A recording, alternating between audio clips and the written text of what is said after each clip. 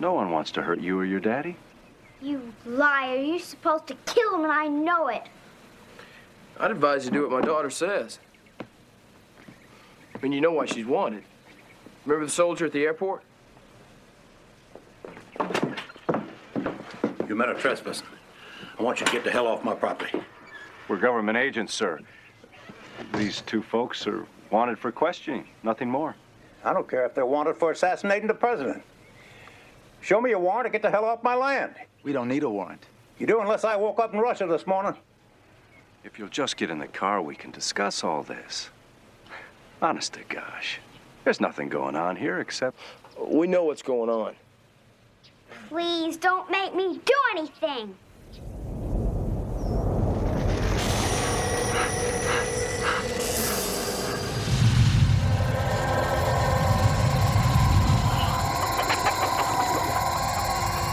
Get out!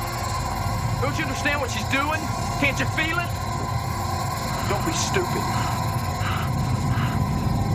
If we could only discuss this, please. Watch it, Andy, watch it! Not the girl! Not the girl!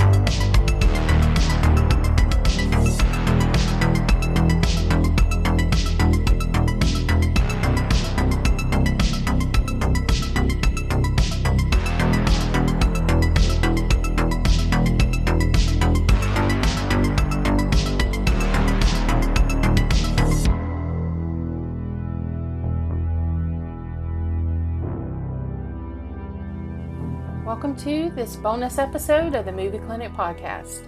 I am one of your hosts, Sherry, and this is my husband, David. On this episode, we will discuss 1984's Firestarter. Yeah, and this is, I guess, what you would say, our second part of our Stephen King month here. If you want to go back and listen to our previous episode where we cover The Dead Zone from, 83, if I remember correctly. Then, like I said, we just thought we would throw in another Stephen King one for this month to, kind of round it out. And I would like to do more Stephen King month sometime down the road because there's many adaptations to cover. Some of them maybe not as good, but they're worth looking at. And in our first year, we did Maximum Overdrive. Or was that our second year? We've done... Outside of The Dead Zone, we've done Maximum Overdrive, and then we did The Running Man, which is a Stephen King adaptation as well. Yeah. But I would like to cover more of these at some point in time, but I thought this was a good one to pick for this month because The Dead Zone and this film are not really horror-y. They're a little more thriller, kind of sci-fi-ish, I guess you could say in a way. Psychological. Yeah, and psychological, yeah. So I thought this one was a good pick to go along with that. Did you want to just go into your background, your history with this one? I was only about 6, so I saw this on VHS. Oh, yes. And I loved, anytime you can be a child and have powers, it's kind of a cool thing. Yeah. So that was, and she's a little girl, I was a little girl. I can't imagine if I had the power to set things on fire. Yeah. Well, that'd be a good thing. It's one of my, probably... It's a fond memory. Yeah. From my childhood. I could see that. It's not one that I watch, have watched a lot over the years.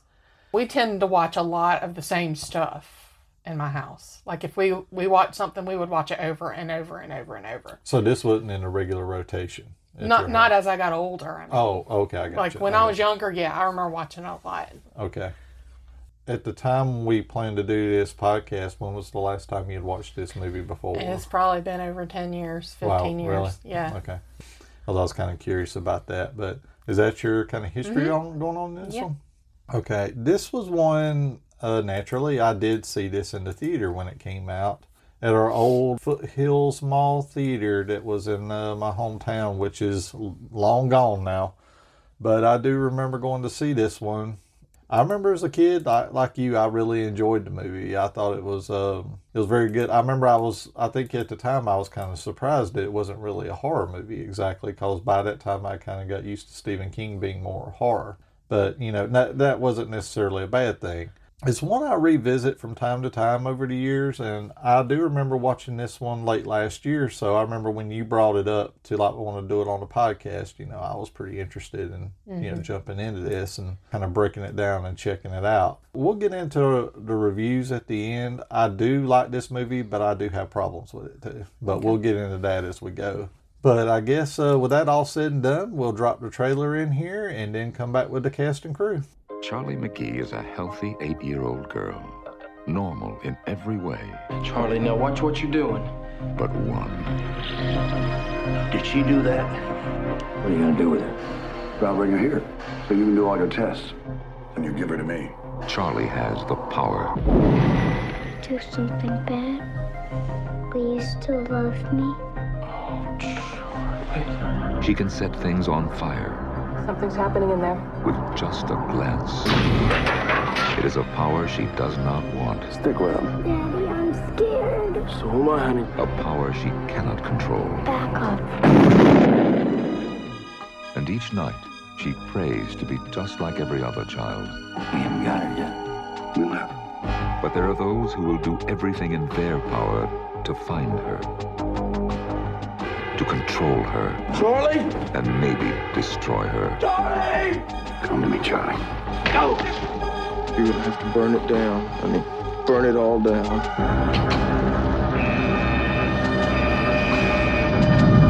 Charlie McGee is Stephen King's Firestarter.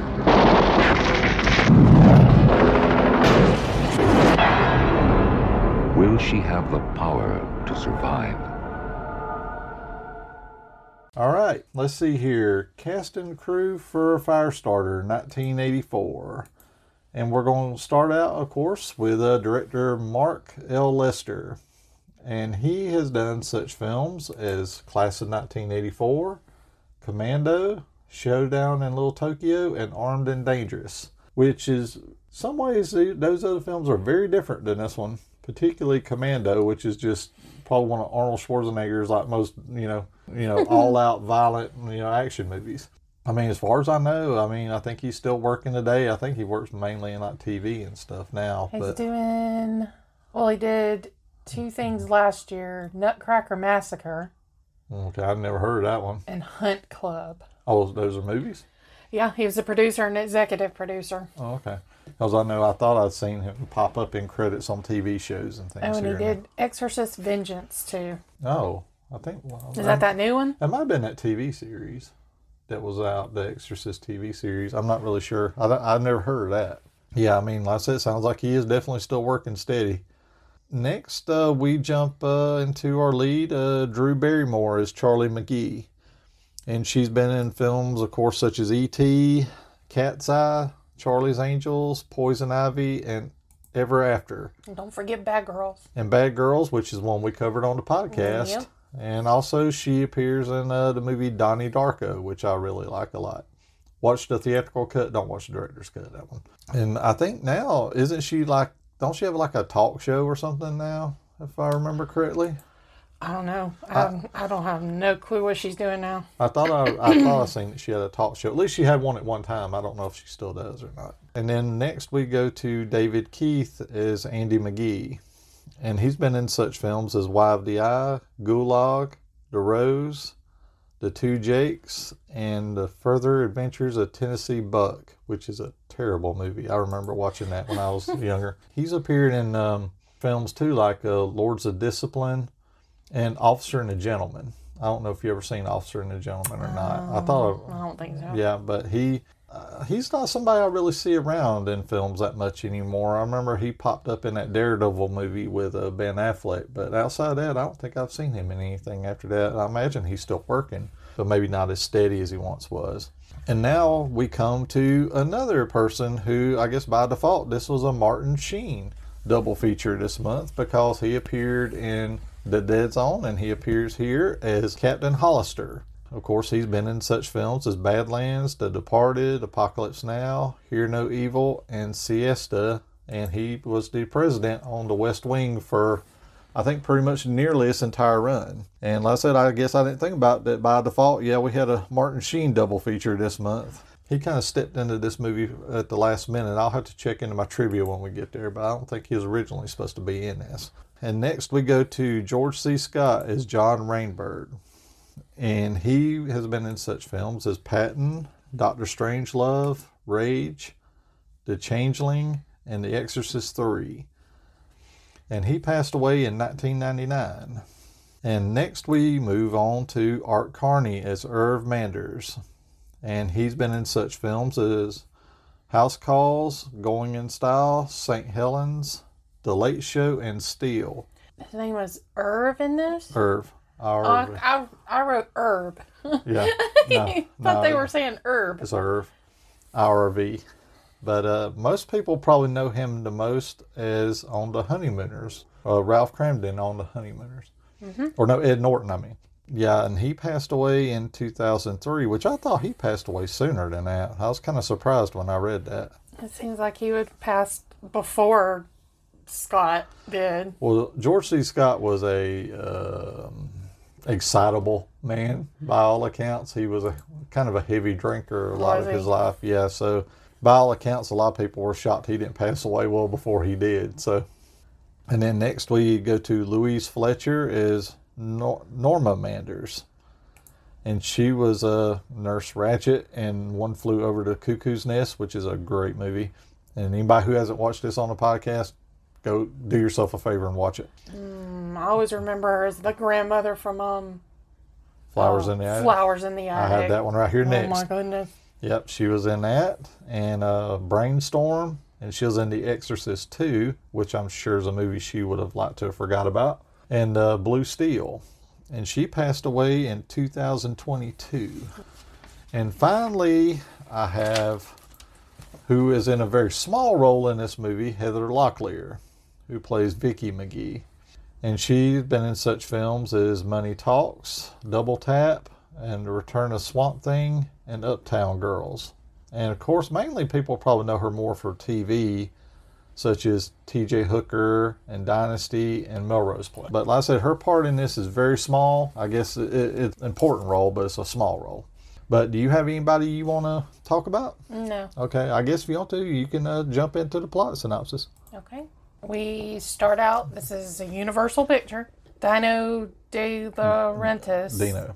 Dino? Dino. Like the dinosaur on Flintstones. Okay. Yeah.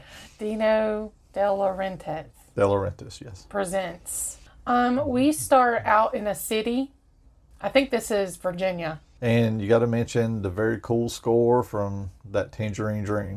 I love the opening credits music, the score to this movie. Yes, they play that a good bit in this. Yeah, I mean, I love the score to this movie. That's one of the things I wanted to pinpoint pretty early on because I thought the score was very good. What you're saying, I think you're right. It's Virginia. Well, it says Virginia later on is where the shop is on the screen, but I don't know. I'm assuming they're in the same state probably, at this point. Probably, yeah. You see a man running through, crowds of people in the city streets. Yeah, then this is Charlie and Andy. Yeah, and this they're is our kind two of main characters. Yeah, they're on the run here. It's like they're running from somewhere. They just keep kind of looking behind them. After a short time, you see what they're looking at. There's like a car that is kind of slowly following. There's 3 men inside, and they seem to be kind of pinpointing that man and little girl. Yeah, but you notice that they're very hesitant to get close to them. It's like they're trying to track them, but they don't know exactly how to get them, if that makes any sense. You know, it just keeps kind of following the man and the little girl, and she asks, you know, can they stop because she's tired? Yes. And he's carrying her. He just seems a bit frantic. He just kind of keeps rushing through people, kind of pushing people. And it's like he's trying to get away. Don't know where to go. And you still see that car following him. One of the men in the car says that Andy noticed him. He looked back and he saw him, and he says, be careful with him because he can make us do whatever he wants. Yeah, and that's the first hint that you're like, what? There's something going on with them. Two of the men get out of the car and start to chase them on foot. Andy kind of cuts across the street real quick and gets in a cab. Yeah, he steps into the cab and he tells the driver to take him to the airport. He puts his hands on either side of his head and it kind of makes this noise. Yeah, like it's like this doing, it's like a noise. Ricocheting kind of noise. Yeah. Tells the cab driver, drive. Go to the airport. Well, first what he does is Andy looks in his wallet and he only has $1. And he says, I'll give you $500 to take us to the airport, because the driver doesn't want to go to the airport. It's too far. Too far. And then Andy hands it to him, and that's when he does his thing with his what they call the push. And then, of course, when that driver looks at the dollar bill, it turns into a $500 bill in front of him. So it makes him see it look like it's a $500 bill, but it's only $1. And then all of a sudden, that cab driver's more than happy to take him to the airport. Poor guy, he's only getting $1. And this driver of this cab, for anybody who is like me and watched a lot of maybe late 70s, early 80s TV, or even some movies, will notice that this is Antonio Fargas, who played Huggy Bear in Starsky and Hutch. And he was in other films such as Coffee and, you know, with Pam Grier. But yeah, it was very weird to see him in such a little small role in this, because this role is just really nothing. He's just in the cab. He's the cabbie. Yeah. Keeps driving them to the airport and go off to sleep. Yeah, and well, these agents are chasing them, but then they lose them, of course, and then they go back to their cars, and that's when you're saying that Andy just kind of goes to sleep in the back seat. He starts dreaming. I guess dreaming, going into a flashback here. And what we have is a flashback, and there's a room. There's roughly about 10 people in this room. It's like a kind of a medical kind of room. You find out that these 10 people are going to be given an injection. 5 of them will just get plain distilled water. The other 5 will get water with this compound that is known as Lot 6. And it's a kind of a classified drug. He says, yeah, the contents of the compound is classified, but it's technically a hypnotic hallucinogenic. Yeah. 2 of these 10 people is Andy, and then we have Vicky, who is there beside them. You know, the doctor is asked a question, and it says, is this done by the shop? One of the guys asks, which is an odd question to ask. It's like, you know, apparently these people know what the shop is. And the doctor seems disturbed by the question, but he says absolutely not. Yeah, he kind of deflects it pretty quick. Yeah. Vicky asked, when do they get their money for doing the experiment? So they're getting paid. Yeah, they're getting paid for this, which is usually really how this kind of thing works. Yeah. You know, you get experiments, but here's you a nice $50 bill. If you live. Yeah, if you live. The doctor tells them they'll get it immediately after they finish with their experiments. Injections are given. And Andy and Vicky are kind of flirting with each other a little bit there. They seem to kind of hit it off there pretty quick. And after the injections are given, you know, everybody's kind of laying down, and some seem to be kind of trippy at first and everything, you know, nothing out of ordinary, I guess, with a hallucinogenic. And Andy and Vicky are really kind of relaxed. Andy seems to be kind of doped up a little bit himself. The doctor's standing over him and asked him, how is he feeling? And Andy's like, when do they start to shrink? Yeah. And the doctor asked him, do you believe you're going to shrink? And Andy goes, shh. Yeah. And then says, like, kind of like if it's drawn out, like shrink. Yeah, like this, like this very trippy kind of thing. Yeah, I think he's probably didn't get just the water. Oh, yeah, that's a safe assumption, yeah. And Andy and Vicky are starting to talk to each other. Well, it's not exactly talking. It's almost like Vicky starts to be able to read Andy's thoughts. Yeah, because she says, that's sweet of you to say. And he's like, I didn't say anything. Yeah. And she said, yeah, you said my hair was beautiful. And he was like, I didn't say it out loud. I said it in my head. You start to get the idea that she is starting to be able to read thoughts. Then he tells her he loves her, and he's always loved her for 1,000 years. Yeah, even though they probably just met in there from what They seems just like. met. Well, you got to get things moving, I guess. Yeah, they hold hands. Maybe this is a short time later. All of a sudden, we start to see some violent reactions to this lot. A lot of people are just thrashing in their beds or screaming. Yes. And one guy's clawed his own eyes out. Yeah. That scene always kind of haunts me. Yeah, that's pretty rough. It's pretty disturbing. I do agree with you there. And after that, we kind of end out the flashback as Andy and Charlie arrive at the airport. And the agents are driving around in their car, looking around, and then one of them mentions the airport. Maybe we need to check there. They've met up with another car of guys, and the one car goes off the exit, and the other car keeps on the highway. One of the agents starts to, and this is one of where I kind of get some problems with the film as far as just the exposition stuff is thrown out how it is. He's talking about how Andy has this push thing and he's been doing it too much and his brain is hemorrhaging, which I remember, I haven't read the book in a long time, but I was going to bring it up, and it's almost like King described it as like a wet snap in your brain, you know, like where these little pinpoint hemorrhages would happen, which is kind of a gross sounding thing when you think about it. I guess I got to try to pepper this in here somehow, but it just kind of felt kind of awkward sitting it in there where this guy's talking about that. We go back to the airport and Andy and Charlie are sitting there and they have no money. Andy's kind of telling Charlie that they don't have any more money and they don't have anything to sell, and, you know, kind of summarize the conversation. I think he's suggesting they're going to steal. He's like, that's not right. Yeah, she doesn't want to. Yeah, like you said, it's not right. And Charlie is just, she's kind of, I guess what you call kind of a frayed nerve a little bit here at times because she's still upset because she like hurt her mom. Yeah, she says something about hurting her mommy. But I think this is just kind of like, I don't know how old she is in this movie, but in the book, she's supposed to be 6. I think she looks even younger in this movie. She might be 6. I don't know. I think she was 8 or 9. Oh, really? She's just small. Yeah. But, you know, this is that time where he's probably trying to teach her what's wrong and right, but then he's telling her to do something that he's taught her is wrong. Yeah. And it's confusing to her. Yeah, exactly. You can see Andy this whole time holding his head like he's got an extremely bad headache, which I can relate to that. I've had headaches that made me just sit there and hold my head. We didn't mention in the cab when he used his powers, his nose always starts to bleed when he does that. Yeah, and like I said, that's probably part of the hemorrhaging. Stranger Things is something that they used on that TV show. Where her nose would bleed. Yeah, her nose would bleed. Was it 11 on there? That they pulled. I think they pulled that from this movie, for example. Andy, he takes Charlie's hand and they go walk over to like a phone booth, which is something you don't see anymore in this time of cell phones, but a phone booth. As they're walking to the phone booth, they pass this couple that are arguing. It's a girl that's pregnant and a young guy. He looks like he's in a Green Beret outfit or something. Yeah. You know, he's kind of going on about like he didn't want to have anything to do with her.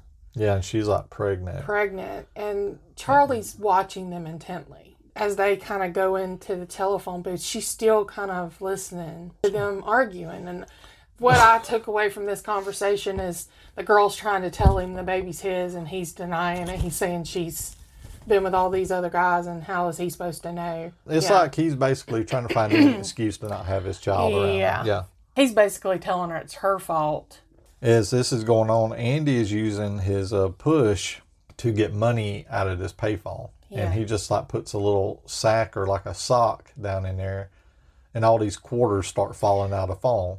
And of course, as this is happening, Charlie's still staring at these two. The woman's crying now and she tells him that he promised her if anything happened, he would take care of her. And I was like, well, that's where you made a mistake, woman. Yeah. Trusted in him to keep his promises. Yeah. And after they get the money, they walk out of the booth. Charlie's just walking around and is just looking at this guy. Then this is the first time we see, and all of a sudden this guy's shoes just burst into flame. But did you notice her expression? Her expression as she went in the telephone booth was her and the girl keep sharing looks and smiling at each other. Yeah. She had such a empathetic look. Well, yeah. But when she comes out of that telephone booth, she's angry. Yeah. You can see it on her face. Yeah, She's yeah. like, fuck this dude, I'm going to do something. Yeah, yeah. And you don't know what. And then all of a sudden, like her hair starts blowing. Yes. Yeah. Like she's like near a fan or something. Her hair just kind of blowing around her. I always looked at that as like her body's conducting like heat Yep, 'cause waves, and she's the waves starting of to heat. sweat. Yeah, the waves of heat Yep. are blowing her hair. You know, like when it's hot in the summer and it's like yeah, sizzling in the hair. yeah. Her hair starts blowing and then his feet just set on fire. This guy freaks out and he's just dogging it through the airport, with his feet on fire, and he just runs into the bathroom and just dunks his feet right there in the toilet bowl. Yeah, so we've established that both him and her have special abilities, and she might be a little bit more dangerous. Just a little.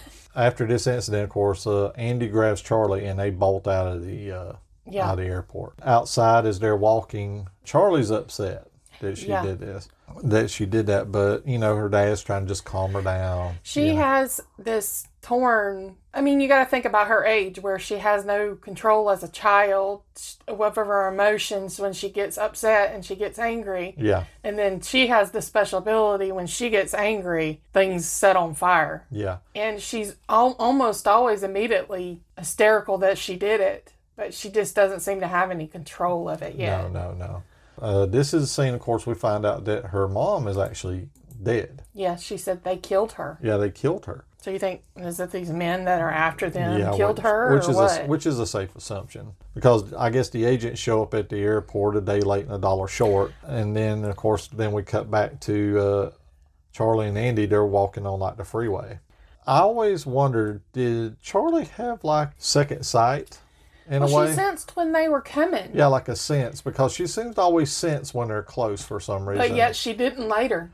Well, there was this one scene we're going to get to later where she knows they're coming too. Yeah, but not in this one very important scene that happens later. She doesn't realize there's anybody there. So I don't know, is this people she's come in contact with before and she has their energy, she can feel their energy? Maybe, that could be. I don't know. Yeah.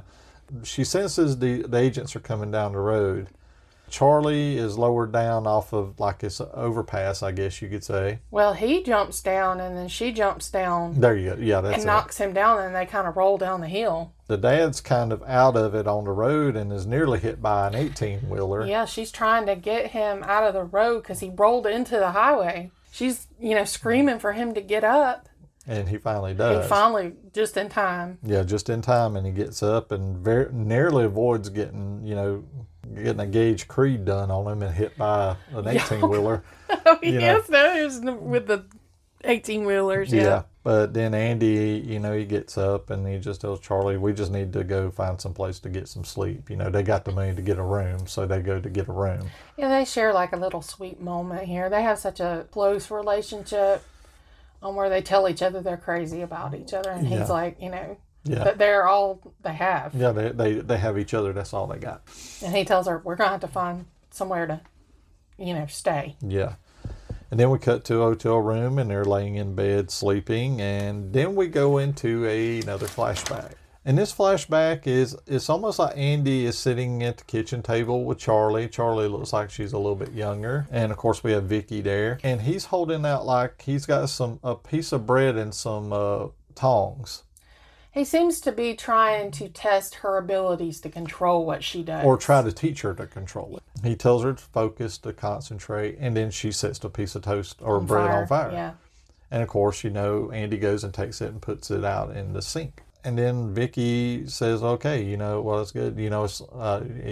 She tells Charlie it's time to go to bed. Yeah, she said, you can try again at breakfast and, you're tired, go to sleep. And yeah. She wants to do it again. Because she's being a little bratty child. Yeah, she's like, I want to do it now, and she's getting angry. About that time, Vicky is wearing oven mitts on her hands, and the oven mitts just catch on fire. Charlie freaks out. Andy grabs Vicky and puts her hands into the dishwater with the things and puts them out. And then Andy just goes up to Charlie and gets really upset. You never do that. Yeah, he shakes her and he tells her she's got to learn to control it and that it's a bad thing. Yeah. So he's teaching her it's a bad thing. But he wants her to use it. So it's very contradictory. Very, very confusing. Yeah, it's very confusing to this child. It's like, I want you to learn to use it. But don't, it's bad. But don't, it's bad. I could see where that would be confusing to a child. And then about that time, there's a call on the phone, but then he picks it up and there's no one there.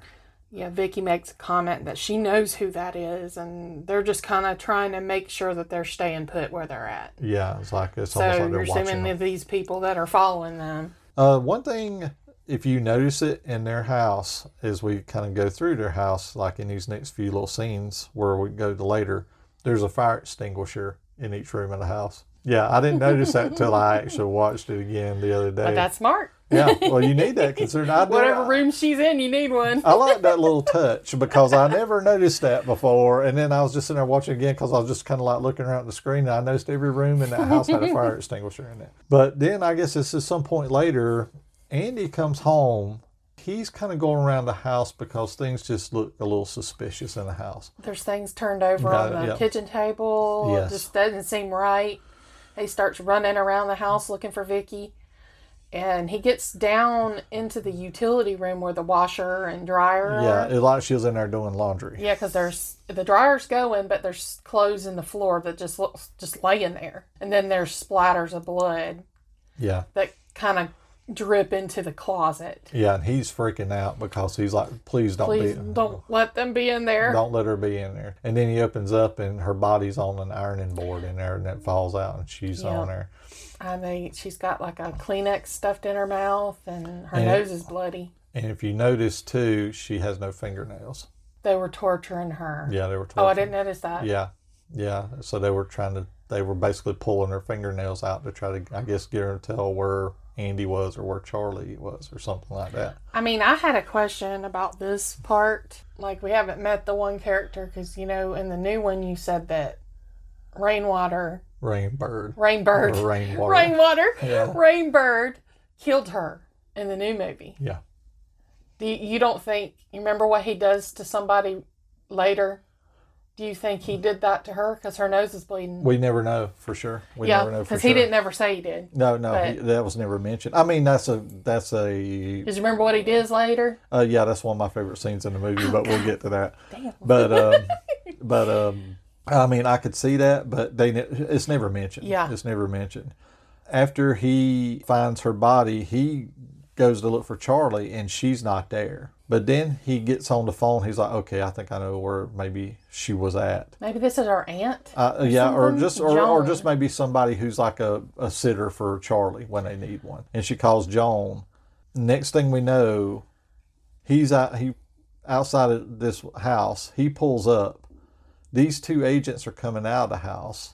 Well, it first shows somebody's chloroforming Charlie. That's what I was going to say right now. Yeah, because and then as they're carrying her to this white van, he's pulling it. He's flying into the driveway. The agents are out there, and Andy steps out, and he looks at the agents. He sees the one with Charlie, and then he sees one, and he says, he uses his push on them, and he says, "You're blind." No, not yet. He says, "Put your gun down. Put your gun down." Put your gun down. And then he tells the other one, "Bring her to me out of there." And the guy brings her to him, and she's passed out cold, and he kind of looks at her, and he's just so enraged that, they've killed his wife, they've hurt her. So then he looks at them and he says, "You're blind." Yeah, because I know he tells one of them he's blind, and then he tells the other one, "You're blind too." Then this woman comes outside where after these guys are flailing on the ground. This is Joan, and he said, because Joan, if you notice, she's got a busted head. Yeah, she got they must have got the jump on her. Yeah, and forget, Andy does a push on her, says, "You won't rember what happened." Go back in the house. You won't remember anything. And she does. She turns around and goes back in the house. Even though I know after she comes out, she's going to wonder, how did I get this shiner on my face? And why are these two guys flailing out in my yard acting like they're blind? Yeah, I don't know what happened. But then I guess that's when we cut out the flashback. Yes, the next morning they're getting ready and they head out of the hotel. Mm-hmm. Then it moves to a fenced-in property. Yeah. And the screen shows the shop, Longmont Virginia. Yeah, Longmont, Virginia. You see Martin Sheen's character, Hollister. He's riding a bike. Yeah, which was weird. Well, maybe he's one of these people that don't like to drive to save the environment. Kind of driving up to this large white-looking house, almost looks like a plantation house. Yeah. He comes in the house and he kind of greets the two women at there's like a little office. Kind of a receptionist. And one of them tells him that John Rainbird is in his house. In his office waiting on him. Yeah. And he just seems like, oh, God, okay. He's like, when did he get here? And he walks in there, and then this is the first time we see Rainbird. He is standing there in front of the window. Hollister asks him, well, how was Venice? And he says, welcome back. How was Venice? And I called him John. Asked by saying sinking? Yeah, sinking. Yeah, because Venice is kind of underwater in a lot of ways. Because there's no roads in Venice. You got to go by boat everywhere. Oh, okay. Yeah. Hollister asked, is the problem solved? And Aaron Rainbird says, yeah. Yeah, it's been solved. About this time, we have someone come in the room, and this is Dr. Wallace. Is it Wallace? Okay, I guess that's right. Yeah, this is the same doctor that was doing the experiments at the beginning of the movie. And he comes in kind of excitable a little bit, and he asks, have you caught them yet? And I guess he's referring to Charlie and Andy.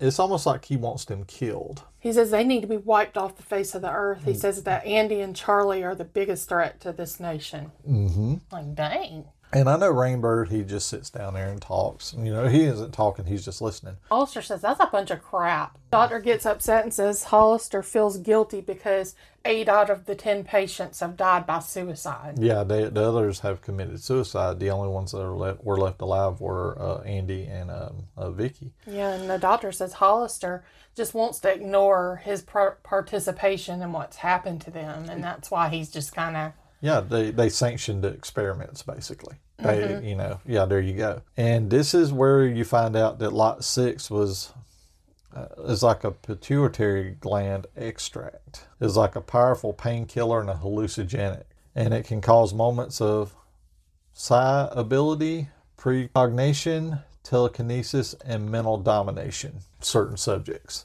And of course, I guess they didn't factor in Charlie, who got pyrokinesis. And she was born that way. So it's something that you carry in your DNA? It could be. It's like how I've always said certain drugs have different reactions to certain people. Mm-hmm. It's like I can take non-drowsy allergy medicine and it knock me right out because that's just how my DNA is. Yeah, you're lightweight. Yeah. And like I said, this Lot 6, maybe some people killed, some people didn't do anything, but then it just merged with their DNA in a different way because everybody's DNA is written differently. And that's what the case is here. And I know the doctor says since this child was born, the dad's been kind of trying to control her, but it seems like he's losing that battle. Hollister tries to kind of pass her abilities off to being nothing because she's a little girl. And the doctor stresses the point that what happens when she's a grown woman, when that pituitary gland wakes up and starts maturing, what happens? And he's like talking about, like say, for example, how the dad is probably ragged right now, tired. Because you got to imagine when this child is a baby, the bottle is late, baby gets angry, and the stuffed animal beside this baby sets on fire. You're dealing with a child who has no rational concept of what it's doing, which I could imagine how horrifying that would be. Because if that child just does a certain thing, that baby could set the whole house on fire. Because, you're not as rational when you're younger as you are when you're older. And it's like what you were saying is the child gets older and that pituitary gland and everything, what could happen. What happens when she's grown? It says her power could cause a nuclear explosion. Wow. And crack the world in half. Yeah. Which is pretty interesting visual of her power and her strength and, her pyrokinesis that she could like crack the world open like an egg. Hollister's standing there listening to all this. You're not sure if he's buying it at first, But then all of a sudden, you see his wheels turning. And like any bad guy in any movie that hears about a power, like, what if I could use this? How can I exploit this? How can I use this? And you're like, oh, that is your downfall, sir. Yeah, he wants to do more experiments. And the doctor's like, no, we can't do that. I won't do that. Yeah. He said, I'll go over your head. And I'll stop it. Yes. And then he storms out. Yeah. Yeah, because it's like, I'm done with this. John says he's an excitable man. Yeah, and then Hollister just like looks at him and he nods. And I'm just like, oh, well, that ain't good. Dr. Wallace. Yeah. Nice knowing you. Yeah. And then we cut to Andy and Charlie. They're on the road. They seem to be in a more rural area now, like a small town. That's what it looks like, yeah. And Andy's talking about that they just need to get some letters to various newspapers and tell their story, about the shop and everything. Yeah, he says they need to find a place to lay low for a while. Maybe they can send those letters to all the important large newspapers about what's going on, and then the shop will be forced to leave them alone. Yeah, leave them alone. Charlie mentions they could go to her grandfather's. And the dad says, I was thinking that exact same thing. So I don't know if that's his father or Vicky's father. I'm not sure, but it seems like that's a place they know of pretty well. Yeah. So, and then this is about time I think they're trying to flag down a ride, and then they get a truck that stops. And this is Irv Manders. Okay. And he offers them a ride. He said, and they kind of come up with some. They apparently have a story down. Because Charlie tells him her name is Roberta. And he doesn't say what his name till us later. But yeah, later. They say that they're headed to Knoxville, Tennessee, because the wife has had a baby there. And she was visiting her sister and went into labor in there. So they're headed to see her. And they had some trouble getting there. And Irv just says, well, I can take you about 10 miles closer if you decide you want to go. As they take off in the truck, you could see that brown car just coming up behind them. They just missed them. Yeah, oh yeah, that's right. Yeah, because that brown car kind of goes off the other way. So, they just missed them. We missed a little scene before it showed Andy and Charlie. It shows the two cars that are moving together and they stop off the side of the road. And one of them says, I'm going to go check the motel. You go ahead on further and look for them. Yeah, that's right. Yeah, them agents are kind of combing the area. Yeah, so that must have been the one that was headed. But as they're driving, I think this is around the point Irv is just kind of talking with them a little bit. Then he invites them, says, hey, do you two want to just come by my house and have some lunch or something like that? But they first passed that car that was, I guess, headed. He told them to drive further up the road and check out the road. They got a flat tire, and they just so happened to pass in that truck, and the one of them sees them and says, there they are in that truck, and he gets their license plate number. Oh, yeah, that's right. I had it right here. I skipped right over that. But, Irv just invites them over to have some food at their house, and Andy's a little hesitant, but Charlie's like, she's a little kid. She's always hungry. They ultimately like, yeah, it sounds good. Next scene, we're pulling up at Irv's home, which is just this like little, I guess, farmhouse. They're pulling up, and we see a woman walk out, and this is his wife. I can't remember her name now. Norma. Irv introduces them, and what did Andy say his name was? Where is it? I lost it myself. It was right here. But point being is he's introduced as someone else, Frank. Yeah, Frank. Yeah. And this is Frank and Roberta, and the wife introduces himself and, invited them over. He says, I invited them over to have lunch with us. They're on their way to Tennessee. And, they go in, and as they go in, the wife gives Irv a very disapproving kind of why are you bringing strangers home? Yeah. What are you doing? Bringing strays in. Next thing you know, we cut in there, and I guess they're finishing their lunch up, and, Charlie's pretty much stuffed. She says something about like she's almost so full she'll split. And she says, Mama used to sit, and then she stops. And she said, my mom says that. Yeah. And Irv's kind of looking at her like, I think he suspects there's something going on with them. Yeah, I think that's when he's starting to get a little more suspicious. And he tells Norma to take her out, and they'll go feed the chickens, and he needs to talk to Frank. And this is when, really... Irv just says, that's not your real name, is it? Well, he says, you want a beer? And he said, Frank, you want a beer? And Andy says, it's not Frank. Yeah, that's right. Irv turns around and says, I kind of figured that. And he said, what's your name? And he said, Andy. Yeah. They start talking about, I think... Basically, we start getting the information that we've already seen. Yeah, and Irv kind of thinks that he's kidnapped Charlie from her mother. And he says, no, that's not, that the mother's been dead for a year. This is where some of my issues with the movie comes in. Do you think we really needed this scene in the movie? Because really it's telling us information we already know. I mean, they could have very easily, he could have said, no, my name isn't Frank, it's Andy. And then he sits down with the beer and he says, just have a seat and I'll tell you what's going on. Then we cut to maybe Charlie outside with her. Because, no, you probably didn't, but I guess they just had like an extra, couple scenes of him telling them, what the people are after them for. Because I'm going to go into some of my problems with the movie, and I think it's this kind of stuff. That maybe it was just because of who these people end up being in the end. Maybe they were just trying to build a little rapport there. Maybe so. Yeah. I mean, they didn't really need the scene. Yeah. As doing that, we kind of cut to, and you see, of course, Charlie's outside with Norma. They're out there feeding the chickens. When Andy's talking to Irv, you find out, he tells them about the shop and everything is like the Department of Scientific Intelligence. Yeah, they're wanting to study Charlie more, possibly reopen those Lot 6 experiments. Yeah. I know Irv says something about like, well, why don't you go to the police? But of course, I don't think that would do any good, judging by, you're dealing with government and things like that. I think this is about that time. It's about that time Charlie comes back in with Norma. Yeah, she comes back in and she kind of realizes from looking at his face that he's told her everything. Yeah, you told. I mean, it's just, I think it's, Charlie even does understand that, they can't tell anybody who they are because they won't be safe if they know. Then she suddenly has that feeling that those men are close by.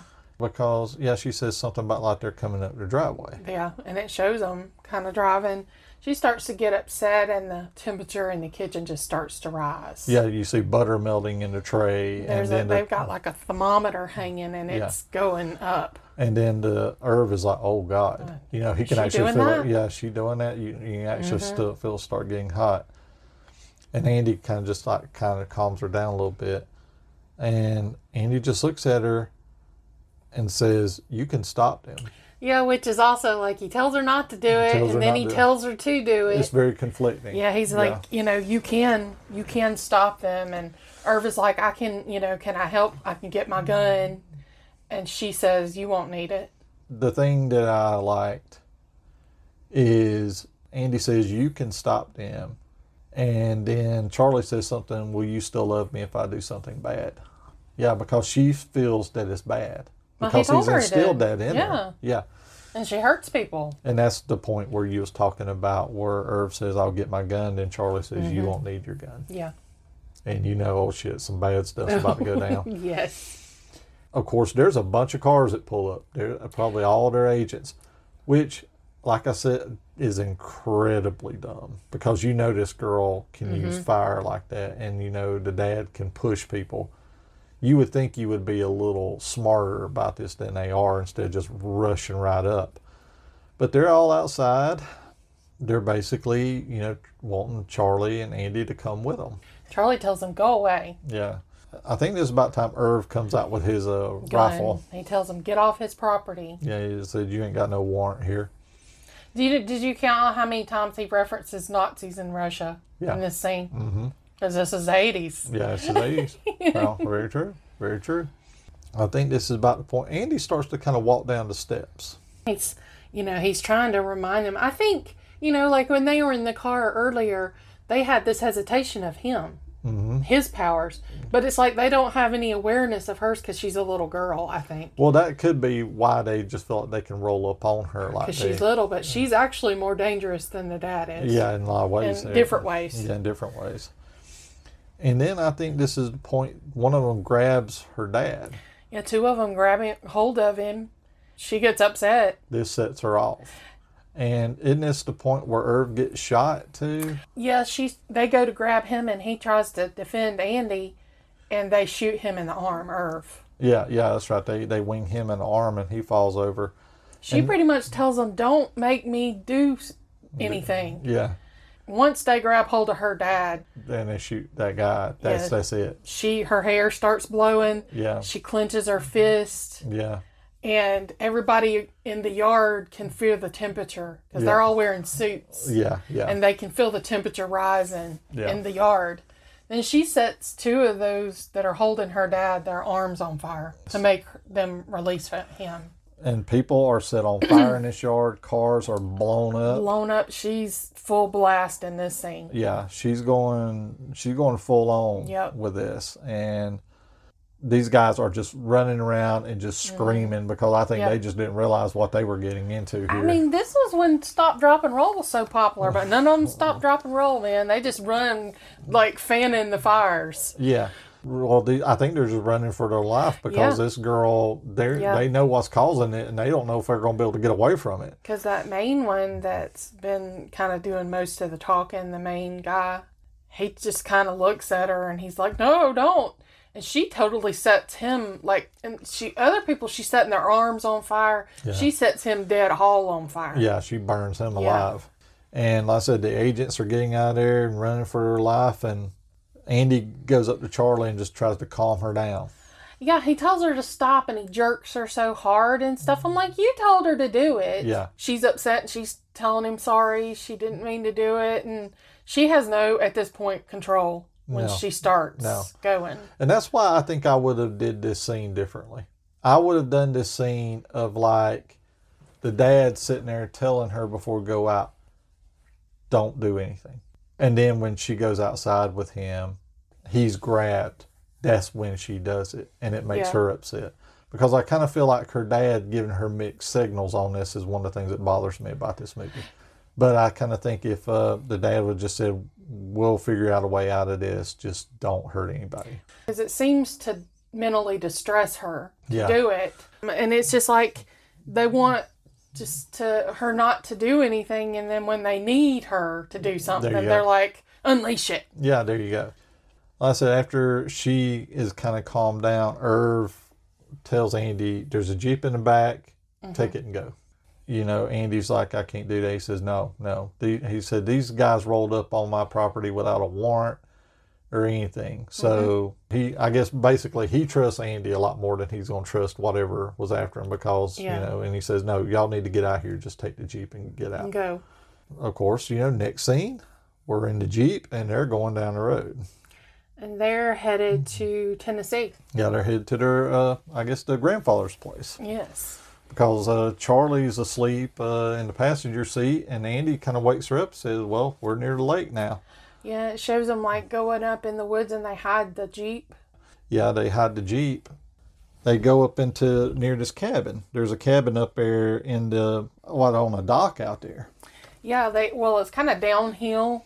And then there's like a ramp that goes up into the cabin. I would love to have a little house like that. Yeah, it's a nice place. It's a nice area. It's a real small little cabin on the lake. Charlie seems to be, this is where you look at her, she seems like she's the most like a little kid. Yes, she's allowed to relax a little. Yeah, because she's just like running around by the lake, throwing rocks into the water and stuff like that. You can tell that this is a little kid. And they kind of feel, I think, like they've got ahead of the shop because she destroyed a lot of them. And, you know, it's going to take them a little bit to get back on their trail. It says something about like, you know, they're going to stay far away from us after what happened. Yeah, after what you did. After what you did. But he does mention that they may find a new way to get after them. But yeah, Charlie asked him, will she ever be able to go back to school and like have a normal life? Yeah. And he tells her, yeah. Yeah, probably after those letters are saying it. I don't think you should have told her that. Because she's not normal and she's never going to have a normal life. No, I don't think she would ever have a normal life. You're right. That made me think about how I wish my mom had told me, you know, being an identical twin, that I wasn't going to live a normal life. She never told me that, and then I constantly got in these situations where people stared at me, and that lady called me a freak of nature. People made fun of me, and this kind of stuff. Like, there's something unique about you. Yeah. You will never live a kind of life that somebody else lives. I never looked at it as abnormal. I looked at it as unique. Most people would wish they had a unique quality about them because it makes them stand out. But, you know, when you're made to feel like that's a bad thing. Because it was the perfect example of, like, you know, when you would go around the room in school and they would say something unique about yourself. I would say, I have a dog. Yeah. I would never mention that I was a twin because it was a negative thing to me. But, like, I wish he hadn't have told her that because she's not going to be normal. Yeah, I mean, you know, I guess he's trying to just be comforting to her. But, yeah, I think it's very true. I don't see her having a normal life. You know, because, I mean, you can kind of see she just wants to be a normal little girl. And she obviously went to school before because she's asking, will she go back to school? So she was in school, I guess, where she was before. I mean, they're at this, I'm trying to remember this grandfather's cabin. The grandfather was passed away. Right? Yeah, because he says when they're leaving, he said there's a lot of cleaning up to do because nobody's lived here since he died. That's right. I thought, I meant to write that down. I forgot about that. But yeah, that's right. I didn't know if that was just their grandfather's cabin that they just kind of went and stayed at, or if he had passed away. I couldn't remember. That's right. It's a cute little cabin inside. Yeah. It's small, but it's nice. And after, you know, puts Charlie to bed, we cut to a home. And this is where Dr. Wallace? Yeah, is in bed asleep. Then there's somebody there's a stick like tickling his nose, trying to wake him up. There's John Rainbird up there. And then the guy goes, you know, he's starting to get ready to scream. And Rainbird just takes the back of his hand and smacks him right in the nose. It's like a freaking karate chop. Yeah. Like, yeah. Yeah. This is basically how you wake me up every day. When we were dating, you hit me in the face. Yeah, and I punched you in the face. Actually, I did this to you technically, but you didn't notice. You still stayed asleep. But this is how Sherry wakes me up every day. You know, she'll tickle my nose or something, then I'll open my eyes and then she'll whack me. She don't hit me in the nose. She just smacks me in the head. You know, it's time to get up. But this is probably one of my favorite scenes in the movie. Just this shows you what Rainbird is. Yes. I mean, he does this with no thought at all. This is who he is. And it shows that he will just kill you just at a blink of an eye. He acts so friendly. Yeah. And he's always smiling, but there's something very sinister about him. Yeah. You know, and that's the end of that scene. It's a very quick scene, but he killed him. I guess it, like, shoved his nose back into his brain. Yeah, the bones. The freaking, like, you know, Mr. Miyagi, the second one, when he hit you. Yeah, exactly. Honk. Oh, well, I said, well, this wasn't no nose honk. No, he honked him in a different way. Yeah, no, and that's the end of that scene. Like I said, that's still a brutal scene. Yeah, but that's what I said about Vicky. Her nose was bleeding. Yeah. They never mentioned that Rainbird was there. It's really hard to say, or you could just say the agents were roughing her up and, like I said, just punching her and hitting her. Torturing her. Yeah, torturing her. But after that scene, we cut to the next day, and Andy is dropping some letters in the mailbox. Yeah, there's a sign that says this is Chimney Rock. Yeah, well, this film was made in North Carolina. Yeah, so this is Chimney Rock. Yeah, it was filmed in and around North Carolina. So yeah, they stop at the post office, and he's mailing letters. Yeah, he drops them into a box. And there's some people in this store across the way, and they notice them, and one of the people goes to make a call. Yeah, she asked the store owner, she's like, do you have a phone? And he said, over here. She goes over there and gets on the phone. And she makes a call. And then, I guess, next scene, we see who the call is, and Hollister gets a call, and basically he finds out where they're at. So these people are like kind of lookouts that have been put there. That's my best guess. And the weird thing is, they just like an old couple. Yeah, I guess they're agents or something. But this is what was weird to me. Like, as advanced as they have of knowing all this stuff, why didn't they know where their grandfather lived? Well, if it's a cabin and it's kind of off the grid, Yeah, they probably I guess. didn't know. Because I just thought, this seems like something they could have found out. Well, I just assumed it was a cabin, it was on the lake, and probably older people, they kind of keep those kinds of things off the grid and everything like that, so they probably didn't know it or didn't even think about it. But Didn't have Google back then. Well, that's true too, yeah. And, of course, then Hollister gets his call, and he lets Rainbird know who's in the office. Rainbird says, well, I'll go get him. He says he'll get them on a condition that he can have the girl after they're done with her. For disposal. Yeah, he says, I want them after you are done with her for disposal. I want her. Not the dad. He wants her. He wants her. Hollister just looks at Rainbird and is just basically, well, what if I have you erased? Yeah, what if I just have him erased? And John's like, he's made provisions that if anything happens to him, he'll make sure the shop doesn't exist within 6 weeks, and that within 6 months, Hollister will stand trial for crimes that'll put him in jail for his life. Yeah, he basically has a backup plan. Talks to him and says, there's going to be a point where Charlie and him will be very good friends. Hollister asked him, what is your interest in Charlie? And this part's weird. He says she's very young and she's very beautiful. Young and beautiful, and she has the power of the gods. Yeah.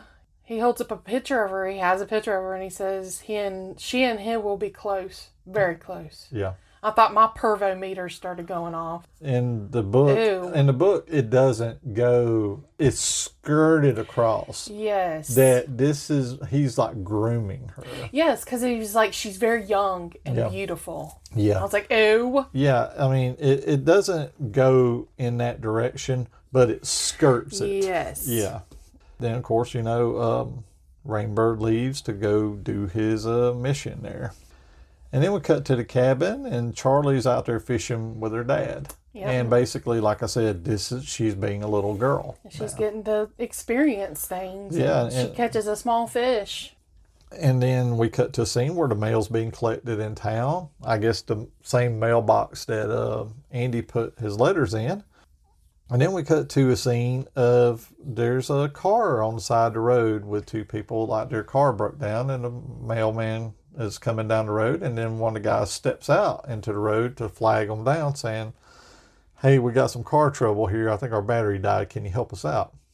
And then the mailman's like, sure, and he gets out.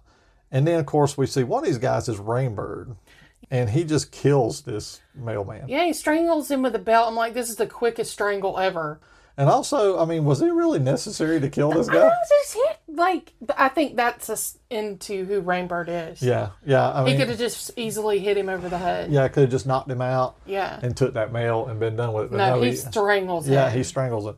And it makes me wonder, how did they know that was the mail that they actually needed to get? I don't know. Maybe it's small or a small town. Maybe that's the only one of the few mail carriers, or maybe there's a body dump full of mail carriers in that town where they killed all of them. I don't know. Then we cut to a scene of outside the cabin, and Rainbird is up in the wooded area up above the cabin. Yeah, he's loading a gun with a tranquilizer dart. Yeah, he has like a tranquilizer gun. And I was like, oh no. And he's just kind of looking around trying to get where he could get a good shot out, but where he's at, he can't. So he gets up into a tree. He knows he can't get close to her, so he's going to have to tranquilize her. I give him credit. He is smart about what he's getting ready to do. He wasn't like those other ones, just walk up to her. Yeah, he wasn't like he's not idiot like the other ones are. And then we cut to inside the cabin, and Andy says that we're going to leave. We need to go to the offices of the New York Times because apparently their letters haven't been received yet or something. Even though if they're stealing the letters now, they wouldn't have got there that quick anyway. At all. Yeah, so I don't know. There's something dodgy with the time here. If he just sent them off maybe a day or two before, they weren't going to get there and everything. But I don't know. You have to overlook that. Virginia to North. No, they're in Tennessee. They're in Tennessee. They're supposed to be New York. Tennessee, even though it says Chimney Rock. Yeah. Yeah. So, something off with the geography in this movie. But then Charlie kind of just throws a tantrum, and she gets really upset when she's trying to grab something to carry. Yeah, they're loading up like canned goods to take with them. They're about to leave. I think she's just tired. She's tired of running and being scared. Well, she wants that normal life. And she feels like, okay, so much for our little normal life here. Now we got to go back on the run again. Which, in all honesty, well, I guess judged by what's about to happen, it wouldn't matter if they stayed there or not. Nope. You know, I think she just wants that normal life, and she's getting agitated. And she knows they're about to be back on the run again. And she says she will never start another fire. You know? And he says, that's fine. That's fine. Yeah. Until he tells you not to. Yeah, that's the famous last words. And then they go out the cabin, and you see them walking out of the cabin. And Rainbird is looking through the scope on his gun. And this is what I mentioned. Why didn't she sense him there? Well, that's very strange, too. Yeah, and all those people that come out. Yeah, that's very Why odd. didn't I do she agree. see that? Yeah. They're walking down this, like kind of little pier area. Yeah, little ramp. And she's, she's carrying her teddy bear. She's skipping. And he's walking behind her carrying that box of canned goods. Yeah. John just shoots her. Shoots her right in the neck. Right in the center of the throat. But I was like, damn. Yeah, and then she dropped. And she's out. So apparently what's in these tranquilizer darts works immediately. Yes. Because it wasn't like she just kind of faded out, a little bit. She was out as soon as it hit her. So whatever it was strong. And of course, Andy drops his box of food and he runs to her. He gets he starts screaming at them that they shot his daughter and, bastards. Yeah. And I think this wasn't the smartest thing he ever did. He kind of is holding her. Yeah. But he turns his back to where the direction of the darts came from. Yeah, if he was smart, he should have grabbed her and run. It's very possible. He was trying to protect her. He was trying to protect her, or maybe he thought they killed her. I guess. But that just wasn't the smartest thing, I thought. To just give your whole wide back. Him, and that, of course, he shoots him in the back. Yeah, Rainbird puts another dart right in his back, and then Andy just goes right out, too. Like I said, that must have been some strong stuff in there. And then we see Rainbird coming out of the woods there, and then we see a bunch of men in fire suits coming out, which that was very smart on their part too, for just in case. And even though they darted her, they're just they want to be sure. Well, that's why I said Rainbird was very smart about this. He did it in a very quiet, efficient way. Yeah. He didn't roll up in there like them agents did, like you're coming with us or anything like that. No, he's like, I need to take them down quick. And I don't even have to get close to them. Yeah, I don't have to get close to them. And then I'll have my backup here in fire suits in case. But you notice he don't have one on. I guess he wasn't worried about it. He goes over and he picks Charlie up. Yeah, he picks Charlie up. And the dad's still kind of holding on to Charlie. And he just like yanks her arm. Yanks her arm away and carries her off as the people in fire suits get Andy. And right here, we're going to take a break, and then we'll come back, I guess, with the second half of Firestarter.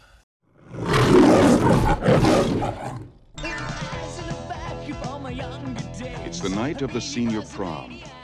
The Bates High School gym is alive with excitement. Everybody is there, even Carrie White, the girl no one likes. We're all sorry about this incident, Cassie. It's Carrie! And everyone makes fun of her. The girl who lives in that creepy house